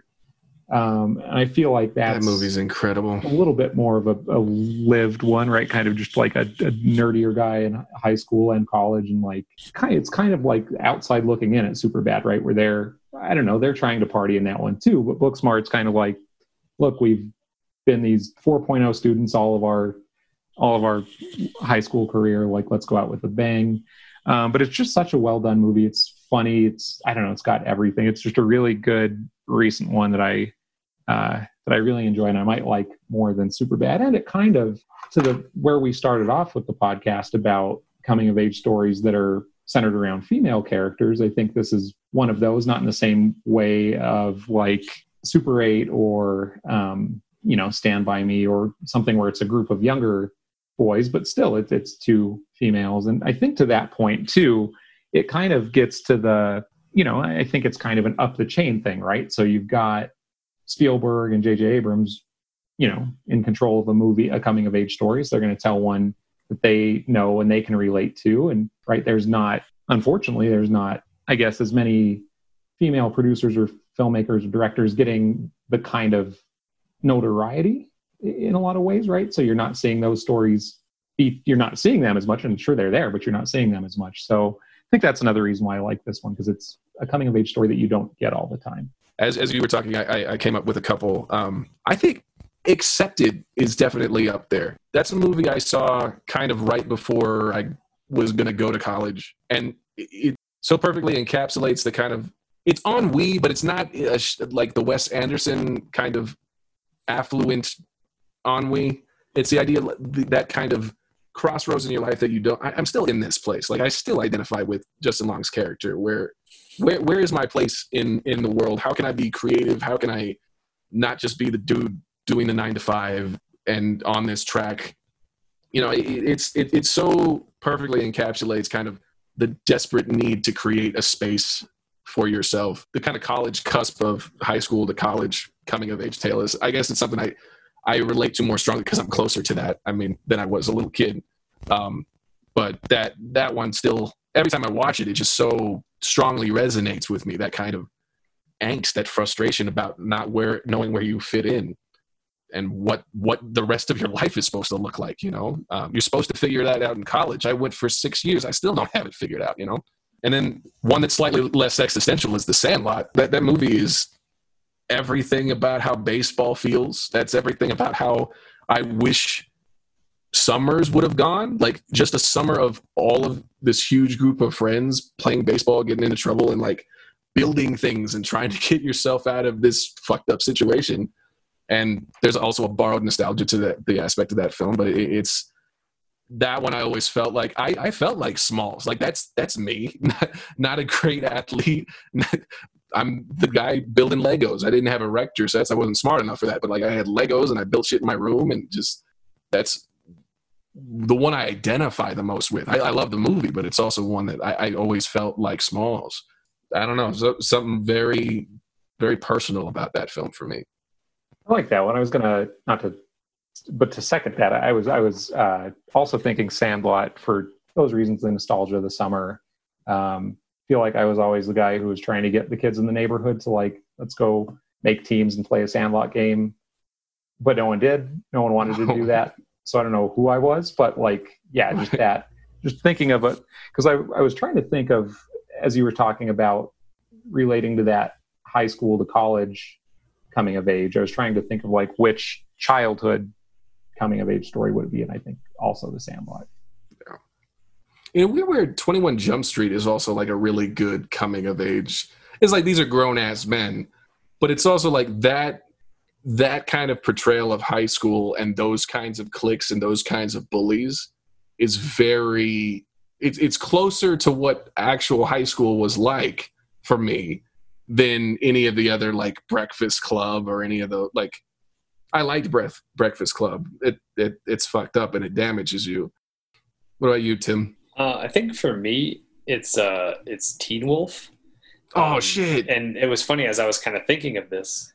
Yeah, you missed out. That's a good one. You forgot.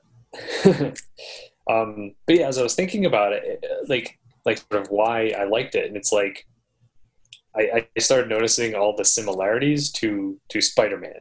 The idea of, and I don't think in that he's that picked on in Teen Wolf, but he's still kind of like a little bit of an outcast, like definitely not a cool kid, and kind of doesn't really have a place, and he finds out this this thing about himself that makes him different and special, and in some ways someone might say better than everybody else, and but then you kind of see that like with Spider-Man, the responsibility has to come into play, and that he kind of rides the wave for a while, but it kind of like fucks things up, and he's got to rein it in, and it ends up kind of being more about who he is, like as a person, not just this thing.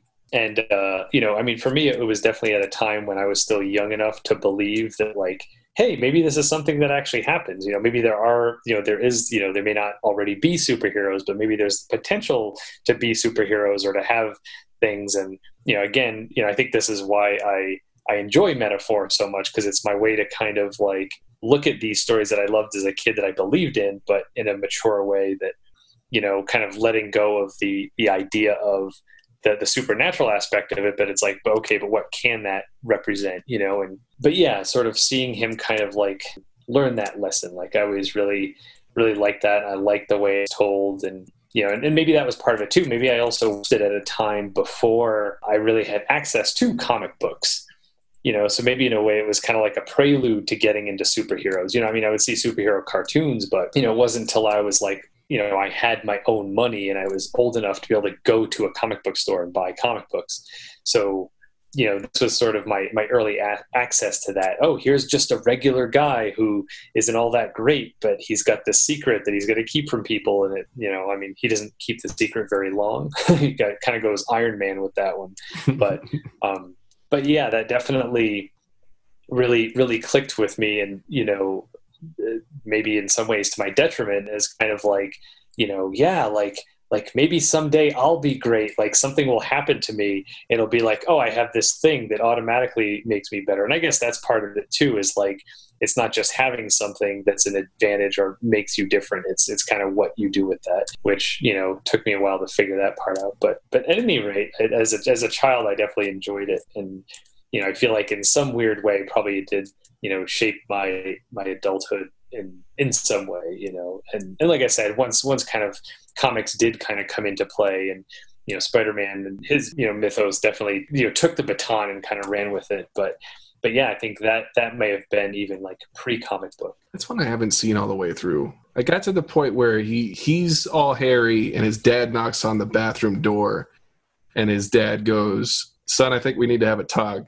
And I felt so seen, because when I had started to grow body hair, that's how I felt. It's like, Dad, why didn't you tell me I was a werewolf? Like, why am I so goddamn hairy? Like, it just, and that I totally got that coming of age thing just from that one scene. That's such a great one. Well, and it's funny too that you say you've never seen it all the way through, right? Because as a kid, I hadn't seen the first half of that film for like years, because my father taped it from television. So it was halfway through. Oh, here's that movie Teen Wolf, record. So I thought the movie started, I think it's like when he's in the closet with her, when they're doing 7 Minutes of Heaven or whatever. And it's like they're making out and he ends up like scratching her back. Like that was the beginning of that movie for me. Like I had no idea what else happened. And I think I've seen the beginning once, maybe twice in my life. I should just fucking buy it and watch it so I can see how the whole thing actually plays out. Bring it to the podcast. Yeah, that'd be a good one. We've never done one where it's like, I've only seen half of this. Right, yeah. How does this movie start? What about you, Scott? I am having trouble dredging up. Like, I know I have one and I can't think of it. But I have another, thankfully, like a serious answer. But the first not so serious answer is that Hermione Granger is the first time I felt like seen and important as a bookish, nerdy kid who always got really excellent grades and was kind of a know-it-all, except that I was also too shy to talk to people. Mm-hmm. Like, so for Hermione to have all of those qualities except the shyness, and then to be the second most important character in those books, right, and sometimes the most important, was like awesome. But the proper answer nowadays is La La Land. Really? Which is, of course, about adults who are adults and technically came of age forever ago, but it's about them navigating their way to what they want in life and also determining what they want and or not knowing what they want. in a realistic adulthood that works really well. People, it's non-traditional musical, and the longer you go, the more the traditional musical facade sort of fades away. So you get the whole thing opens with a bunch of people dancing in traffic. Their cars are stopped and they all get out and dance with each other. And then the longer we go, there's plenty of music, but the more that sparkly sort of constructed reality just peels off layer by layer by layer, and what we are left with is two people struggling and working and having jobs and having real problems and real lives. And then at the end, they do get a happy ending, but not together. And it's not the happy ending, the one that was supposed to happen. And that, so much of that tallies with just, knowing where you are and not knowing where you want to be, or knowing where you want to be and not how to get there. And that's encapsulated so well in so many ways. And then at the end, when they both get, again, arguably very happy endings, but not together, not the happy ending we've been getting talked about through the whole film, that touches on a lesson that I needed to relearn about 4 times, but was that there are sometimes not wrong answers in life, right and wrong answers. There are just 2 different answers. If you picked this college, you would have different colored shirts with a different logo on them, and you'd be at the bar with different named friends. But you wouldn't be sitting at that other, the other college going, oh man, I should have picked that other college. Like you never get to see the results of the other choice, right? Because the results of both choice are you have friends and you do things and you live a life and you have a job and you work and you're probably happy in between or amongst all those things, Does that make sense? Yeah. La La Land is one of the La La Land is your, what is it, Robert Frost Road Less Traveled poem. Sure. I was really satisfied with the ending of that movie. It's not a movie that I terribly enjoyed like all the way through, but I really liked that third direction, right? Yeah. They break up and they're miserable. They're together. They're happy. Of what? They break up and they're happy. Yeah. He paints a picture of what could have been, maybe, if they'd stayed together. And it's beautiful. And it's the last piece of constructed traditional musical we get. But then that all fades away, and there's just him standing there under the light at his bar, and her across the room next to her husband, and they have to leave. And that's it. I really like that answer, because I think a lot of coming-of-age movies are framed as like you're a kid, and then there's this big leap, and then you're at the next stage of your life. But I like that answer, because like you said, as adults, you're still trying to figure it out. So I like your answer, and then I like all of the things you said after the answer. Thank you. Zeke approved. That turned out to be a really good situational question, Joel. Sometimes those are the best. And then sometimes we sit here for 45 minutes and don't think about anything. Yeah. So that wraps up our Super 8 episode, I think. And that means that our next movie selector is Tim. Woo! Oh, yeah. Tim, so I was wondering, I forgot. For us? To sort of round off my favorites, I know we spent a bunch of time on the Matrix movies, so now I'm going to throw in my sort of other close second. So we're going to be doing Fight Club. Told you, Zeke. I wasn't sure. I wasn't sure if you were going to end up going. So instead, we're going to watch every other Wachowski movie. Yeah, would be great. We're going to watch Bound and was it Assassins? I think they also did. We're going to watch Jupiter Ascending. Sense8. Yeah, Jupiter Ascending. We're going to watch Speed Racer. Oh, see, I do want to see that, actually. But it was fun. Story for another time, I think. So yeah, you're rating us Fight Club. I have definitely put off rewatching Fight Club in anticipation of you choosing it. Like the second that you had told me or told us like months and months ago that that's what your plan was, I was like, oh, I can't watch Fight Club for however long. So yeah, and it's I feel as though it's a nice counterpart to The Matrix because in different ways, like number one, because like with the Matrix there, within the Matrix, everything is so stylized and it's all about sort of like these visuals, right? As an art form, and everyone's wearing black leather because it looks cool, because why not? If it's a digital representation of yourself, you can wear whatever you want. Whereas Fight Club's like the opposite of that, it's like you're not your khakis. It's just kind of like nothing matters, and with the Matrix being so much about like, the idea of belief and choice.